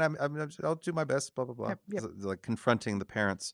But this movie is directed by the Danish fellow, right? I think so. Yeah. Thomas Vinterberg, who made another movie with him called The Hunt, which I would recommend, which is okay. not a pleasant watch at all. It's soul crushing, horrifying, but and dread for days. But Mads Mikkelsen gives a very similarly very wonderful performance.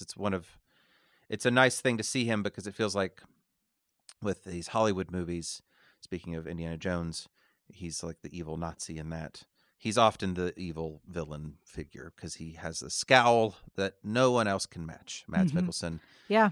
Something that Alev pointed out is he also has mixed with the scowl because he's a handsome fellow, but in sort of an unorthodox sort of way. Oh yeah. He also has just sort of a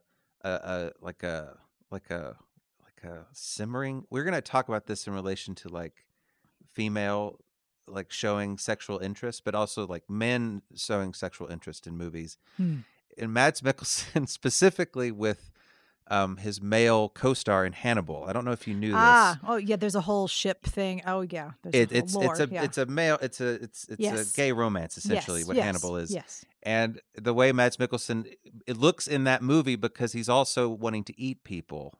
So there's a weird confluence of serial killer, eating, and desire that Mads Mikkelsen can pull off. Not so much in Another Round. I should say that doesn't enter at all. Yeah. No. Another Round. He's playing very much like The Hunt. He's playing a very much kind of normal guy. Yes, it's a who is dealing with middle age and estrangement from his wife, and he gets along with a bunch of other male teachers, and they decide to periodically drink and see what happens, and you can guess try to write some self-ethnography about it, I guess, to justify what they're doing. Yeah, which is silly, and then they and then things go about as well as you would expect. Yeah, see, like that's a bunch of bad decisions that is still somehow compelling. Like I still kind of want to see how they turn out. And I was really impressed with I don't know how much you're familiar with like Dudley Moore or Arthur, but I find that drunk comedy something that has not aged very well.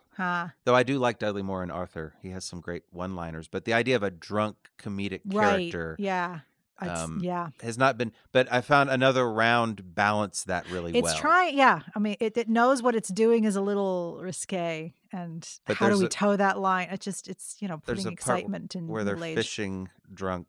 Oof. And it's mostly them improv, by the way. They apparently did get drunk when they were preparing to film, but they didn't get drunk while filming. But they filmed themselves getting drunk to look at for reference. Right, so they can, allegedly. Mads Mikkelsen talks about this. And there's a bit where they're fishing, and Mads Mikkelsen is using the net to try to spear the fish. And I found that very... it's just a little improv bit of like, why am I even using this net to? I'm just gonna start to spear it.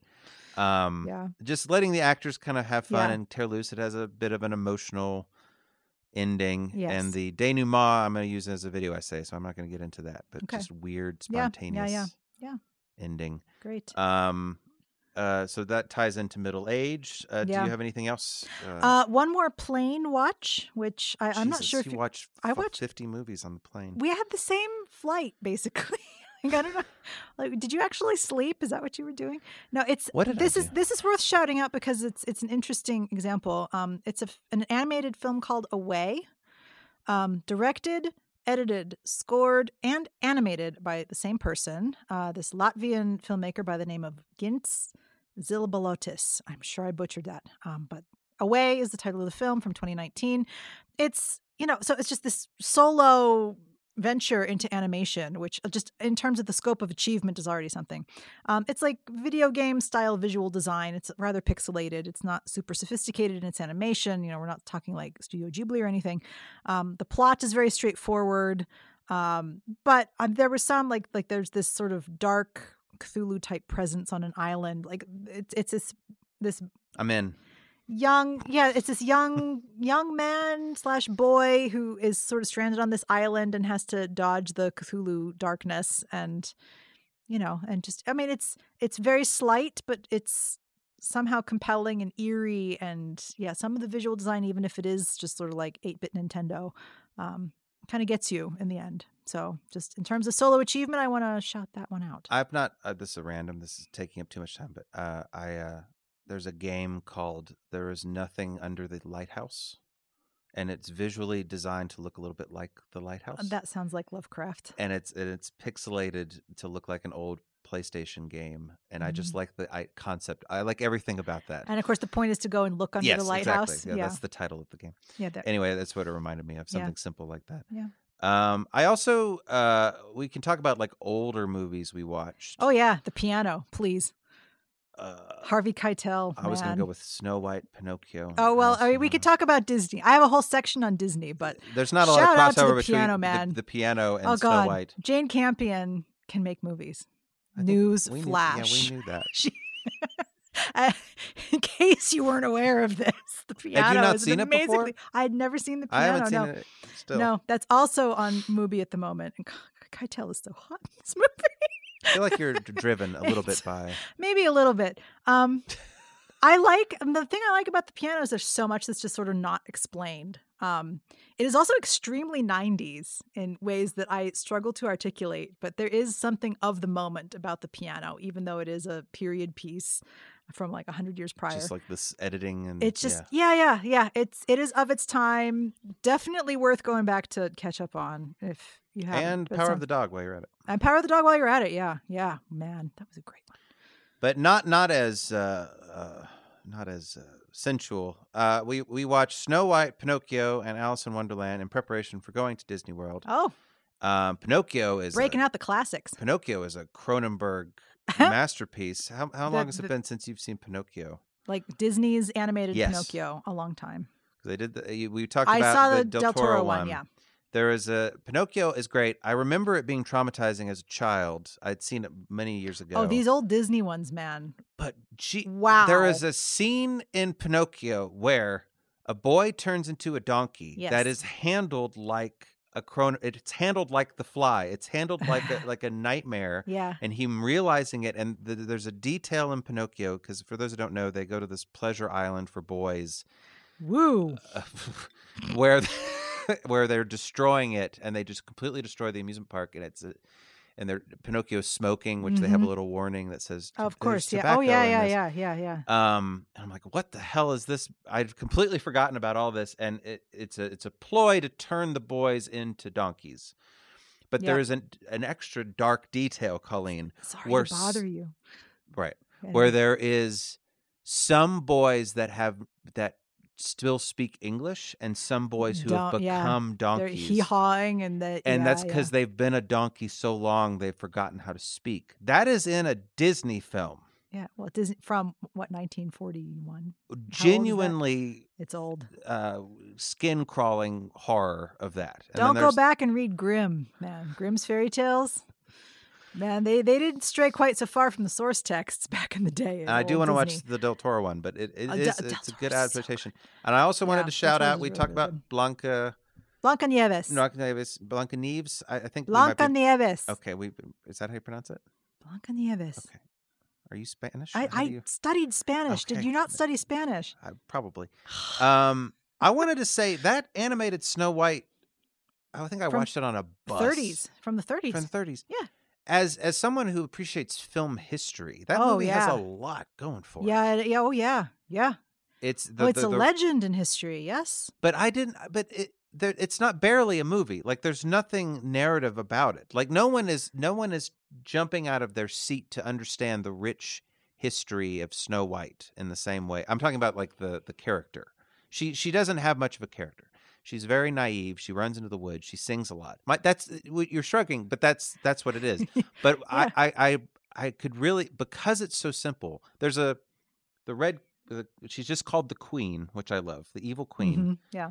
I love the fact, because they didn't have much money, probably, that there's barely any subjects in her kingdom. Like, it's so stark. She goes into a dungeon. There's no one there. There's a huntsman who helps her out. But, you expect, like, you think of like Disney movies today or animated films, there's crowds of people, and blah, blah, blah. It's like, no, it's just very simple. It's just her, and it's like a theatrical production. Mm-hmm. And you just appreciate the character design. The Queen is doing this sort of Norma Desmond-esque performance that's being rotoscoped. But it's not rotoscoped. It is. What? Yes. Really? I don't know if it's exactly what they would call it, but it's drawn over a performance. Well, okay, but okay. Because that's how they did it. Yeah, okay. Okay. Snow White. I know that. Yeah, that they did. That she's dancing and they. Yeah. The dwarves maybe not so much. So I have a new appreciation for Snow White now. Alice in Wonderland is fine. Alice in Wonderland is a weird, trippy nightmare. Do you want to? Did you? Well, okay. If we're going to talk about Disney, I'll jump over to those for a second. Sword in the Stone, which I do recall watching and enjoying. It's a very loose adaptation of the Once and Future King, so Arthurian legend. But again, it's really, we've moved on from summer films to just films we've watched this summer. Yeah. This was a rewatch for me with the kids. The thing I remembered most was Merlin's owl named Archimedes, who's very cranky. And that was fun. This is pre-Don Bluth era Disney, so it's 1963 for this one. There are serious voice problems. The kid is played by 3 different actors, and you can really hear it. But The Sword in the Stone was fun. That was a good one. Less fun was The Black Cauldron from 1985, which, in my mind, I thought I must have seen this. It's 1985. Okay, like it's that fantasy stuff, and again, it's a little creepy. Okay, but my especially my elder daughter likes the creepy stuff. This should be fine. Put on The Black Cauldron. Watching this going, you know what? I'm not sure this is a rewatch. Maybe I haven't seen this. Oh my God, this is genuinely terrifying. The Black Cauldron. I immediately I wanted to watch it more. Yeah. Yes. Yeah. I mean, it's not in the kids' version of Disney Plus. Okay. You have to go. And I would imagine that Pinocchio is also not in the kids' version because of the cigarettes and all that stuff. So, I mean, there's stuff that is technically rated G, but it's been kind of foisted over to the parental side. Holy cow. Yeah. The Black Cauldron gets super creepy. And I'm like Googling it on my phone as it's on, and it's like Black Cauldron was banned and re-edited because of how creepy this was. I'm thinking, well, yeah. Not my best parenting moment of the summer, but we watched The Black Cauldron. I was raised on those Donald Bluth. The Don Bluth era, yeah. Not yet. Is he Don Donald? Bluth. Don Bluth. Donald is not part of his name at all. It's just Don Bluth. He's I known call as him Don Donald. Bluth. We're tight. Yeah. Don, I watched the All Dogs Go to Heaven. His film after he broke with Disney yeah. and did some of those. Yeah. We watched The Fox and the Hound. Not much to say about that. Kurt Russell is the main dog. What are you talking about? I love Fox and the Hound. It's whatever. It was fine. There's a dog. There's a fox. I didn't expect you to sit here and diss Fox and the Hound. It's not a diss. It's just, I don't know. It's emotional. I had a friend growing up, and he had a fox, and I had the hound. Wait, you had a fox? Your friend had a fox? No, it was a stuffed animal. Oh, I see. And then we went our separate ways, and I'll never see him again. And it's a sad story. Maybe he's listening to the podcast now. Maybe we'll be reunited. There is the part in Fox and the Hound where of course, the female fox is like flirtatious and promiscuous is a weird word. Well, and a lot of Disney women are problematic, and even the foxes are apparently problematic. Apparently, yeah. One thing I noticed. Sorry. He says, "You no good." Female. There's a line, and I'm like, what a weird. This farmer says that a lot. He's like the farmer saying female to the owner of the fox. That bothered me. Watching it recently. Yes, yeah. There's a lot. But the central story about acceptance and love and friendship, I think, is fine. Oh yeah, sure. That hasn't aged a day. You can see what I appreciate going back into the Tylon or whoever put Fox and the Hound as the cover photo for this episode. Let's not. What I think was interesting is you could really see some reused character design. Oh yeah. And a lot of these, there were squirrels in a bunch of these movies, and they all look like the same squirrel. There's also, this is kind of a tangent, but for Disney generally, multiple films, there is a line: "Put your back into it." Okay, I didn't notice that. For years, I noticed. The first one I noticed was Pocahontas, which I know Disney wants to disavow for probably good reason. But it's set in Pocahontas, and it's just so jarring. It's like, it's such a weird thing to say. It's in The Sword and the Stone. It's in, I think, The Black Cauldron. It's like a line that is this little Easter egg. Put your back into it. I don't think it's in Snow White. It's not in every Disney, but it is in so many of them. It cannot possibly be an accident. I Googled it. I mean, that's again sort of delicate thing to Google because it can be twisted in ways you don't want to see on the internet. But if anybody in the sound of my voice can explain this, put your back into it with Disney. Am I crazy? I don't think I'm crazy. I've seen it across decades of production. I think you're slightly crazy, but I mean, not for this reason. I hope. I am making it my mission as we go through this back catalog. I should start taking notes, and really hats off to you. No, because truly, it's. Is it in Fox something and the is Hound? going on. You know what? I think it might be. Okay. I think it might be. But it's in multiple of these Disney movies that I've rewatched. And I remember Pocahontas for some reason stuck with me when I first saw that in the 90s. Like, why is it's just so weird? But it keeps coming out. Okay. It keeps coming out. Anyway, sure. Enough about Disney. Do you want to get, so we have categories here. I also wanted to. Yeah, I have a couple more to run down before we get to the categories. Well, I was going to mention them in relation to the categories as well. Well. What else do you have to run down? Orlando from Sally Potter, another classic from 1992. Tilda Swinton in a career-defining role. It was fantastic. It reminds me of Petite Maman, Celine Sciamma's recent feature, in the centrality of its gambit of time and just how sort of shrugged off that gambit is within the plot of the film. It's really it's time and also in this case gender that just gets swapped for whatever for funsies. It's based on Virginia Woolf. Billy Zane is in this movie, and he's absolute perfection. He reminds me of Michael Hutchence of In Excess, also of the era. Billy Zane. How many names can you throw into one sentence? Anyway, we will not talk about its representation of "quote unquote" Constantinople. Eek, eek, eek. That was not so great. But Orlando was fun. Was happy to see that. What is Billy Zane up to these days? Don't know. He shows up in Twin Peaks. Did you know that? Oh, that doesn't surprise me. He's got a Twin Peaksy kind of face. I managed to see Monty Python and the Holy Grail at the Indiana Theater in my hometown, which has just reopened for theater going with movies, especially old movies on the big screen. Good for them. I also saw The General, Buster Keaton's The General at the theater. Was that the first time you've seen The General? No, I've seen The General before, but I want to shout out the Indiana Theater because that's just it's a fantastic way to see things. Monty Python, especially with the Holy Grail. Seeing it with fresh eyes after my project on the Green Knight and medieval films, and just Indieval. That's the early Indieval, yeah. But it's of course a comedy parodying a lot of the stuff about medieval films. The repetition, the callbacks are just absolutely unequaled in that film, and everything that they set up comes back later, even funnier. It's really fantastic. Two more from the podcast extras because we watched the Iannucci. What was the title of that one again? In the Loop. In the Loop, thank you. We watched In the Loop for a different episode. So I watched his adaptation of David Copperfield, the personal history of David Copperfield, adapted from Dickens. You're also super hot. Dev Patel is in the title role. I Green thought, Knight. what could possibly go wrong? He's not at all hot in this movie. I don't know what happened. I'm sorry. It's Iannucci directing, and there are not really many good jokes. It's about wrangling one's own circumstances to craft an authentic self. Like there's a clear message in it. There's some humor, some social commentary. Yeah. But no, like Dev Patel's not hot at all in this movie. It's very disappointing. I'm sorry, He's Colleen. super hot in The Green Knight.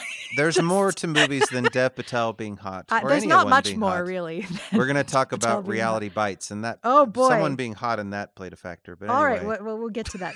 and then Little Women. I'm just going to end on Little Women. Watched that also on the I can plane. make a connection to Little Women. Go ahead. So many. Well, it's Greta Gerwig. So no, Bob Odenkirk. Oh, that's right. Bob Odenkirk. Yes. So anyway, Little Women, adaptation of Louisa May Alcott. I cried so much at this movie, both at the predictable moments and at non-predictable moments.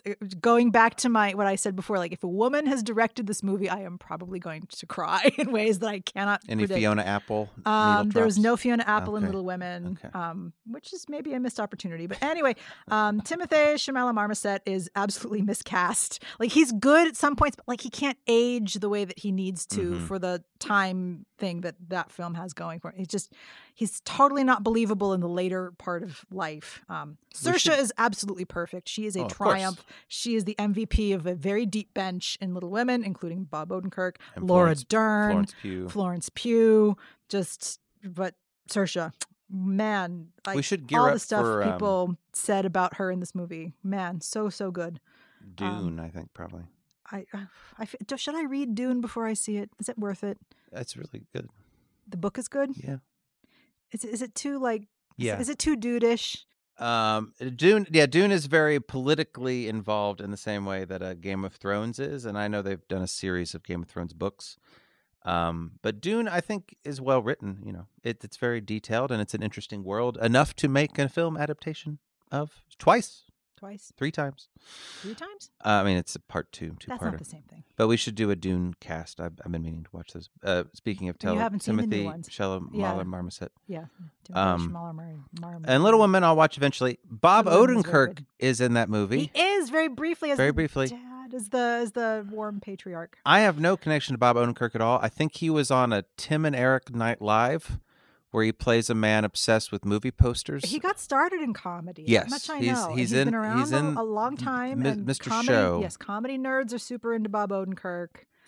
He's very dry. Better Call Saul. Better Call of Saul, and course, he- is his big vehicle. Saul of late. is great for him in the same way as what I'm about to discuss, because Saul is a very complicated character. He does these kind of, I've not seen it, but he does these like goofy commercials, and he's very performative, but it's fundamentally like a tragic kind of descent into madness, very much like most Breaking Bad things, I think, with Bryan Cranston. But I saw a movie called Nobody, which I can convince nobody to watch it. So let me use this platform to shout the praises of Nobody. Nobody is a John Wick knockoff directed by the man who made Hardcore Henry. What, Hardcore Henry? It has no interesting periphery characters. Christopher Lloyd is in it. Oh. There you go. And it's about Bob Odenkirk as John Wick murdering lots and lots of people. How does that sound to you? I watched a lot of middle-aged men movies. Middle-aged men movies. Okay. So Another Round and this fall into that category. I feel like Another Round has a bit more pathos than Nobody. I mean, there's something about defending your home, Colleen, from evil Russian gangsters that I think most men can get behind. Is that what Nobody's doing? That's what Nobody does. We're in a new era of the Russian villains, I'm sure. Well, we've only just begun. It feels like in the vein of John Wick. Right. Well, I mean, that's a little bit complicated. I remember when the first John Wick came out, it was just like, oh God, the Russians. And now by the time the fourth one comes out, you're like, oh yeah, the Russians. It feels in the vein of like a B movie. It does not feel yeah. like it has any political commentary Well, but whatsoever. it's there's always that sort of like, let's insert shadowy organization. Why do you have identity there? Sorry. No. Yes, I'm over politicizing. Nobody movie is with Bob Odenkirk is an exploitation film. I would put it in the same vein as like a Crank or something. Like it's B movie. It's schlocky. It's Taken, but John Wick. It's very funny. To give you an example of the kind of humor, like he says, "I'm going to F you up" to a bus full of gangsters, and then immediately he gets punched in the face, and he's like, "Ow!" And then he punches, and then they punch him again, and he hits the side of the bus as he's being hit. So he says "ow" twice. So it has like almost like a slapsticky, but the violence is very brutal. It's shockingly violent. And Bob Odenkirk did the training. He did all the work. I think the stunt choreography was done in part by some of the John Wick people. It was written by the same person who wrote John Wick. Oh, like the original. Yes. Different filmmaker, but I think similar producer and people around. So there are like legit overlaps. Yes. It's not just see one, do and one. And it's very John Wick to the point of it being ridiculous. Like he has a bunch of gold in his basement. Like Does he have a dog? No, but this is so it's even less of a motivation. He goes on a revenge rampage or whatever because he's trying to find his little daughter's kitty cat bracelet. That's the motivation for him to go out. So it's that kind. It's silly. The violence is extreme. Christopher Lloyd is his dad, and he gets to shoot a shotgun. The RZA is in it. Oh, for all you RZA completists. Well, Slight spoilers, I guess. Make that a double feature with coffee and cigarettes. Sure, yeah. Or that movie the RZA directed, The Man with the Iron Fists. No one talks about that movie. With Lucy Liu. No, it's really good, trashy fun. It's a lot of montages, a lot of needle drops. I've been reacquainted. I'm going to use this platform. I know we've really gone over long. Everyone who's been listening up to this point, you've been waiting for this moment. Listen to Pat Benatar's "Heartbreaker." The genius of this song, Colleen, is it's about a heartbreaker. Okay, it's Pat Benatar singing it. So you, as man or woman listening to it, imagine yourself, you could be the heartbreaker. Mm. But you're also the person who's saying, don't mess with me, heartbreaker. So it's like a double layer of identification with this silly Pat Benatar song. And the fantasies that she's referring to in the song are equated to this middle-aged man realizing he's always wanted to live this life of violence in nobody. That's very Breaking Bad too, isn't it? But again, it's with a wink. It's not. Right. It's hard to take anything that nobody does particularly seriously. Okay. But it's fun. It's really, I thoroughly enjoyed it. Has no political, there's nothing sophisticated. A very throwaway Connie Britton wife character, which, is not very nice. I think that's her name. She's in Wonder Woman. Gal's got to work. She's got to work. But Bob Odenkirk's great. He's great. He did the stunt work. He's very deadpan. There's a running joke where people go, who are you? And because they're dying, and he gradually explains who he is. He's like, well, I did this thing, this, and as he's explaining it, they die in front of him. That happened several times. Was he like an accountant? Well, I don't want to spoil it. He has a particular set of skills, Colleen. Right. Yes. Anyway, fun movie, a good Netflix watch. Again. Right. Okay. Fun thing to throw on when everyone's in bed. Everyone's in bed and it's ridiculously hot outside, and all you want to do is curl up in front of your air conditioner. And watch Bob Odenkirk punch someone in the face. There you go. Yeah. All right. Are we ready to go to what I'm calling the Yim Witty Awards? You made me watch that, the Yim Witties. The Yim Witties. It's going to take off like wildfire.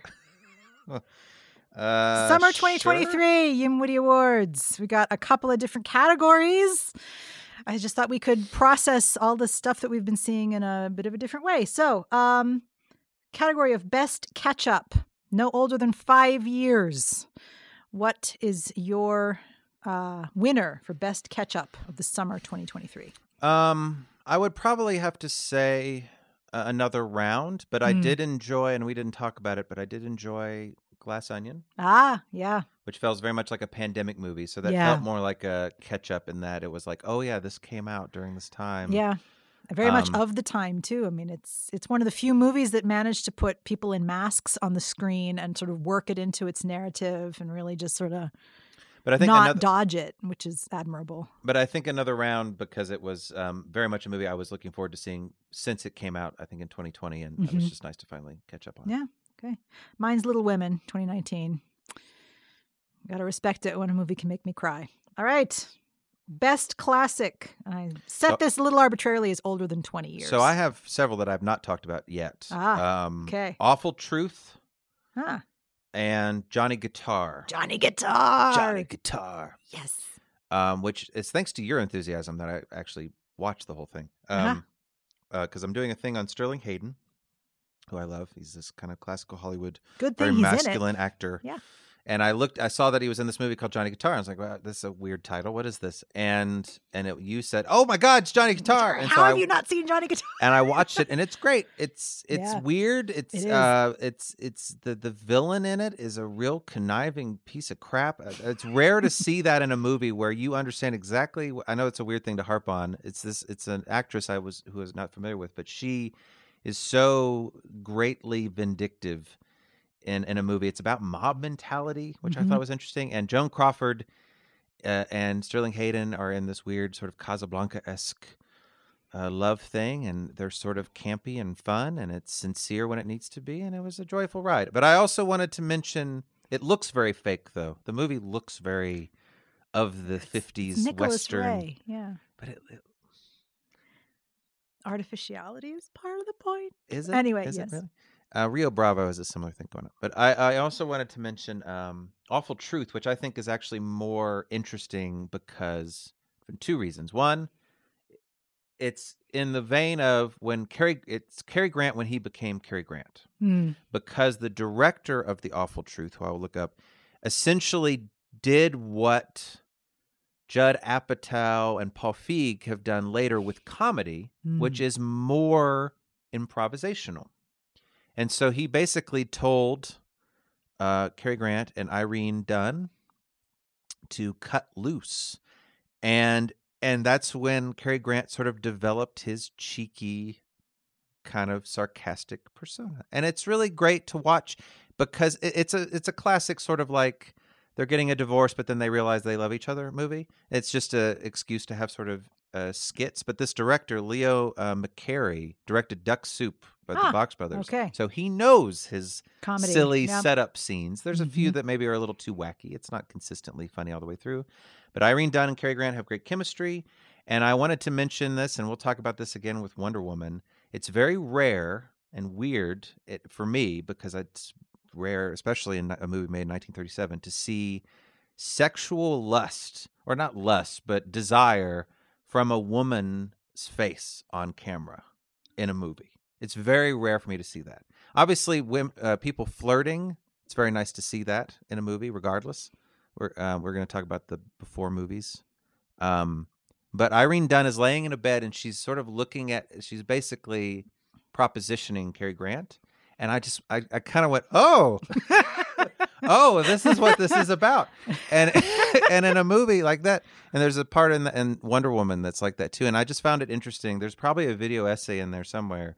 I'm noticing these patterns of that is, maybe you can speak to it. I don't know, but I find that to be very exceedingly rare. It's always male desire for some reason, Colleen. I don't know why. For some reason. I don't know why that's the focal Gosh, point. let's brainstorm on that. But anyway, I don't know if do you have a particular example of that, like female desire, physical desire specifically, Gosh, not just like full on like coming after you. Yeah. Oh gosh, not off the top of my head, but I'd have to think about it. It's it's more rare than you would think.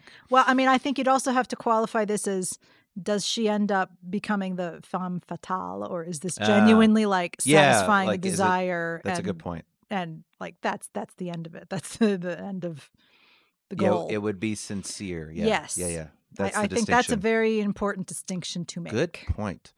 But I loved The Awful Truth. It's great. Both of those movies, I would say, are my nominations for Best Classic. Yeah, they're both worth watching. I've got The Piano, of course, Harvey Keitel for the win. Honorable mention, Off to Orlando. That was also fun. Tilda. Best performances. This is a tough category. Charlie Day as Luigi. Charlie Day is Luigi? Yeah, he's great. Oh, okay. He's a great Luigi. Who is? Oh, right. We're not going to Chris talk about Pratt. Mario, right? Yeah. Yeah. Okay. I am going with Ryan Gosling and Barbie. I think is my number one pick. He has so much that he has to do. I'm kind of with you. And he really he sells it. Yeah. He really does. Yeah. I think the movie would be half as good if he wasn't as good. That movie falls apart if you miscast the Ken. Yeah. And I had my doubts, but and I want to say Margot Robbie did a fantastic job. Yes. But I think but she doesn't have to do as much. It's really interesting, given that it is Barbie about Barbie, and but just in terms of the spectacle of the film, the comedy of the film, the sort of pathos of the film, past the sort of the big feminist talking point. But even with the big feminist talking points, he has that stuff. He has to sing. He's got to dance. I'm with you. He has to sell the most ridiculous costumes. He has to sell those rollerblades. I mean, and the fanny pack. He has to carry the bag. Listen to our Barbenheimer episode for my grand theory about. Are you going to connect that with the Disney put your back into it? No, those are two separate theories. Okay. At least one is contained only with Barbie. But anyway, Okay. yes. My other nominees: Jeffrey Wright, Asteroid City; Cillian Murphy in Oppenheimer; Saoirse Ronan in Little Women; Mads Mikkelsen, Another Round. Yeah, but I think Gosling has to take the cake. Yeah, I'm with you on that. Especially for a summer movie. That's a very summer movie performance. And I guess best theatrical experience while we're on the topic, yes. probably Oppenheimer. New category, best theatrical experience. Probably Oppenheimer. Yeah. I mean, that's in terms of money that you paid to go to a theater. Yes, I think that's the most worth it. But my best theatrical experience was, I think, actually watching Monty Python and the Holy Grail on the big screen. Well, that's not fair. I didn't say that we had to share these experiences. It was teen night. Do that? I could. This is my point, and it's glorious that I could. I know it's right there on Netflix. A bunch of the Monty Python movies are now on Netflix. It's right there, and I still shelled out, what was it, $7 to go to teen night with my friend Dave, who's probably the person I saw this the first time with, like back in high school or whenever. Who can share this experience with you? Nobody, and it doesn't matter. That gets the award for my best theatrical experience. But I want to champion places like the Indiana Theater who are doing this repertory work and like just taking movies from the 70s and saying, you know what? Yeah, we're going to charge you $7 for it. And you know what? There were more people at that one time only screening of Monty Python and the Holy Grail than there were when we went to Barbie. In fact, I mean, we went at 9:30 on the Sunday of opening weekend. There were maybe a dozen people and people enjoyed it. But I mean, there were more people out for Monty Python for this. And that's a lesson. That's a lesson. We are trying to pivot to something new in theatrical exhibition. I think what should be new is going back to the classics. Really. So, yes, that's my best theatrical experience. Congratulations. Yes. Best new release? They Cloned Tyrone. Really? Absolutely. Oppenheimer. Okay, well. Sorry. Mine's more fun. Yes. It's not a theatrical experience, but it is. That doesn't matter. I think it, in its totality, I think Cloned Tyrone was the most consistent. Like Oppenheimer, I could kind of go, I like this thing, I like that thing better than this other thing. I think Oppenheimer is an important in a lot of ways. I think it probably has the best moment of any movie I've seen in a very long time. Yeah. Seriously. Mm-hmm. In conception and execution and all of it. Yeah. Jeez. They Cloned Tyrone doesn't have anything necessarily like that, but as a movie in its totality, I had the most fun. I got the most out of. I watched it twice, very quickly, back to back. I thoroughly loved. That's always a good sign. Yes. Yeah. And I got a lot more out of it second time I watched it. Okay. Well, good. Are you gonna rewatch Oppenheimer? I have to go finish Annette, which I didn't even talk about.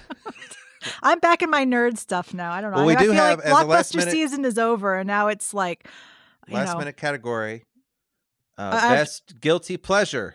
Paying to watch Monty Python when it's right there on Netflix. That just say Monty Python for the but paying to see it on the big screen when it's on Netflix. More people should do this. Well, given the writer's strike, absolutely. Yeah, also definitely true. But I guess it's an older movie. Maybe it's not. But more people should. I guess the whole issue with that is the streaming platforms, right? Residuals. Oh yeah. So they Cloned Tyrone. I'm sorry. I guess that's on a streaming platform. Hopefully everyone got paid for that. But and keeps getting paid. Yes. Keeps getting paid. Yes. So what's your best guilty pleasure? Oh, it's Nobody. Absolutely. Okay. And Nobody has no nutritional value. But here's the thing with Nobody. They made a movie. Like it has a really cool sort of Edgar Wright-esque montage showing his mundane day-to-day life that is way better executed as an opening to a movie than it has any right to be. So they tried. They really tried. You're giving Bob the A for effort here, put in the work. No, it's like it's not a throwaway guilty pleasure. It's sophisticated enough for what it is. I see. I have to push back against this category of guilty pleasure. I don't believe in such a thing as a guilty pleasure. Why should we feel guilty? Exactly. I can like Tomb Raider as much as the next person. That's right. Why feel guilty about any of it? Exactly. Thank you. I will feel guilty about paying money for something that's on Netflix. But you know what? I think it's Do you feel guilty for watching The Green Knight just to look at Dev Patel's Nope, locks? Never. Okay. Nope. People are looking at the subtlety of the cinematography. To be fair, I think The Green Knight gets better every time I do see it. I mean, with you're Dev not as Patel distracted aside, by the Dev Patel aside, that's a fascinating film. I have my own video essay project on that maybe we'll talk about later. And that might have been my best catch up if I had watched it. Green Knight, if you had watched it. If I had watched it. Well, it's on both Netflix and Mubi at the moment. So catch it on Mubi if you can. Watch They Cloned Tyrone first, then Nobody. I have a surprise category before we conclude our Yimwitties. This 4-hour episode. Worst parenting through film. Screening The Black Cauldron for my kids. I have a bad parenting. It's not through film. We watched Monsters, Inc. with Atlas. We watched all the Toy Stories with Atlas. Yes. But I'm playing a game. Parents and children alike will be horrified to hear this. I'm playing a game called Diablo 4, which as a game I know is completely inappropriate for children. But it's like a top-down game, and you're doing violent stuff, but it's against demons. Atlas is not necessarily paying attention. But my character is a necromancer, and she has a crazy skull mask, and she's dressed out in bones and crap. And Atlas just took one look at that and was like, I'm out. And he got very upset, and I felt terrible. So that's not a movie, but it was bad parenting to assume that he would not be traumatized by just my character design, much less the actual content of it. So I felt bad about Daddy, is that you? No, Alev said, "What are you scared by?" And he said, "It was like a ghost or something." Like he had no idea what it was. Sounds like the Black Cauldron. Yeah, some terrifying thing I couldn't comprehend. So man. I'm sorry, Atlas. I said, yeah. So beware when you go to the parent side of Disney Plus to watch. To 11 I might classical. just watch Black Cauldron just for us. You could, yeah, cool. Yeah. Sounds like it would be right up your alley. Yeah, I can't say it's not recommended, but take ratings seriously. That is our episode. Do you want me to do the outro? If you would like. Okay. Well, I don't have it ready, so that was a terrible thing for me to say. I got it ready now. That is our episode. You Made Me Watch That is a production at the Department of Communication and Design at Bill Kent University. You can support the podcast by subscribing with your favorite audio app and by following the Bill Kent Cinema Society on Instagram at Bill Kent Cinema. All one word, as you say, Colleen. Our cover art was designed by Denise Vadi Tungur, and our weekly thumbnails are designed by Tylen Uckel. Our theme music was composed by Dozy Ozovsky. Again, lovely person. Check out more of his music on Spotify. This episode was recorded by Batuhan Boldu. Thank you, Batuhan. Edited by Tylen Uckel and produced by Tylen Uckel and the Bill Kent Cinema Society. Though, I wonder if I think he might be, he's gone now in that way. God love you, Tylen. He graduated. Yeah, so I don't know if I guess he's still producing it, but he's not affiliated necessarily. With extra testicular to our tech wrangler, Ozcan Akar. And over to you, Colleen, with our episode special thanks. Gosh, thanks to our listeners for humoring us for like what feels like 5 hours of Summer Rundown. Well, it feels longer to us than maybe for them. It's extremely exciting to be back. We have a lot of exciting episodes to come. We did a lot of movie viewing. We have watched a lot of movies, and we hope you have too. So yeah, a lot of good fun stuff. Movies are back. I'm so excited. And depressing stuff, if you're into that. Yeah. We got a whole range this summer. Really, we should give thanks to summer of 2023, solidarity with SAG-AFTRA, Writers Guild, all of them. Go get your bags, kids, everyone. Go for it. Thank you, Wickham. Thank you, Colleen.